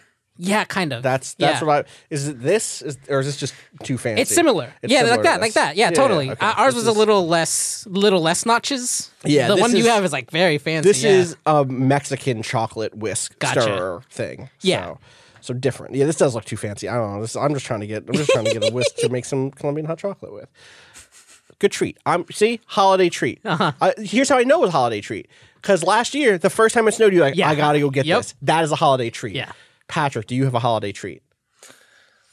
I'm struggling with this for real. So I don't, but I did. I came up with I think a suitable alternative. So I don't like. I was looking through. Literally, I was looking through like candy, holiday treats. It's like, is there something that's just not coming to mind? Right. Like Easter, Cadbury cream eggs. Like those things are actively disgusting, but I fucking love them. And it's the Yeah. only time that like I'll That like counts. yeah. But so specifically, I was trying to think about like this holiday, and it's like naps, which I know. So I'm wired in a way that like I always feel like I need to be doing something. And it's like if I get a couple of hours where like my wife's asleep and my kid's asleep, like very reasonably I could just go to sleep too because I am tired constantly. But I'll be like, well, I never get time to myself. I'm gonna do something in the garage. I'm gonna go to play a video game for work for a couple hours. Like I just don't usually get quiet time like this. But then like in the holidays, like it's one of the only times outside of a vacation, like a planned like leave vacation where I just got time. Like games are slow. I don't need to plan content. I game of the year is over. I don't need to be playing games to like figure out what my list is. Like I'm able to like I get like a week and change off where like several days. My daughter is like at daycare. If I choose to like send her there, I have to pay for it anyway. Like you don't get your money back in that week if you take them out for the holidays. So anyway, that's just a long way of saying like I actually like let myself in. Like a nap sounds like a weird indulgence, but like I just don't usually give myself that. And the holidays are like the one time where like I'll let myself have a nap, and then I'm like, naps as long as they're like an hour, not in 90 minutes, not like a sleep. Which is like 3 hours and over. You just slept. You didn't take a nap. You slept. And you usually feel like shit coming out of that, which is also one of the reasons I'm usually nap averse. I'd rather just go to bed early than like feel like garbage for an hour afterwards trying to wake back up. But yeah, I think naps are like my holiday treat because it's the only time that I allow myself like the time because I feel like I have the time to actually give it. I'll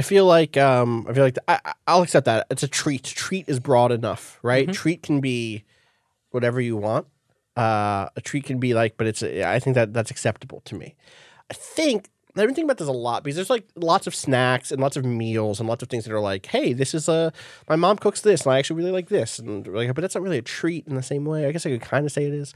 But the thing that actually comes to mind is like a quick thing you grab and like, oh, wow, this is nice. This is like, I only do it in this holiday season is like street meat of like, you know, like halal style food cart, kebabs and stuff like that.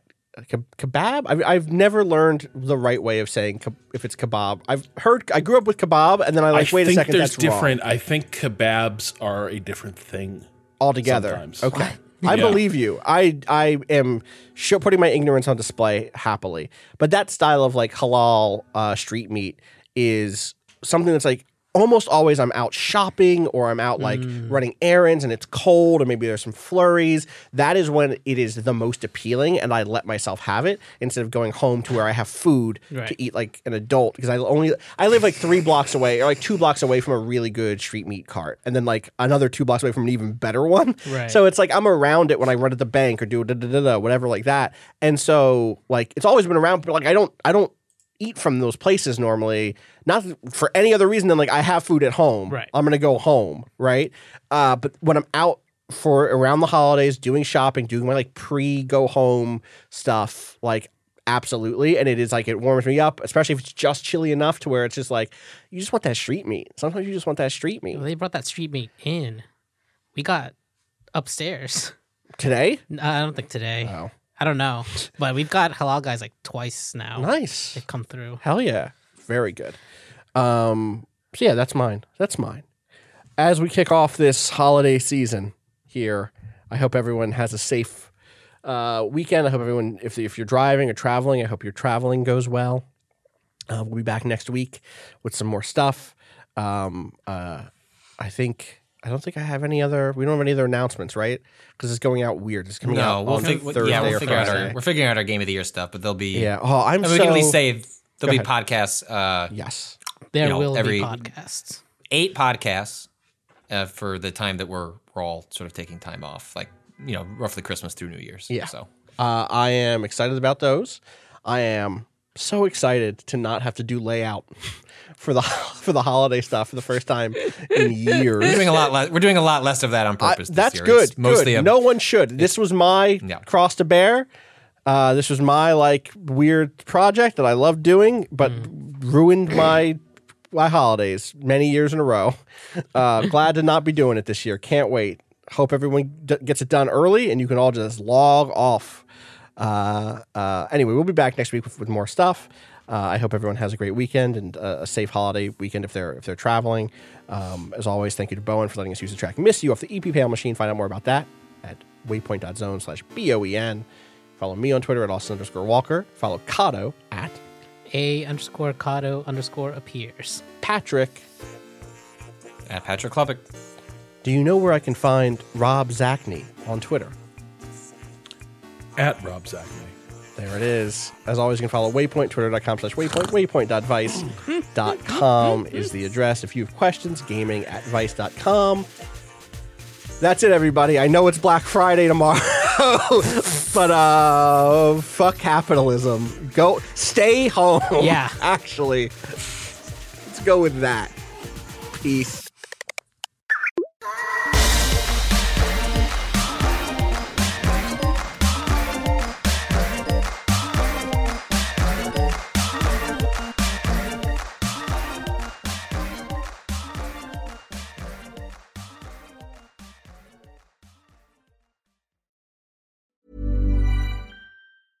When it comes to your finances, you think you've done it all. You've saved, you've researched, and you've invested all that you can.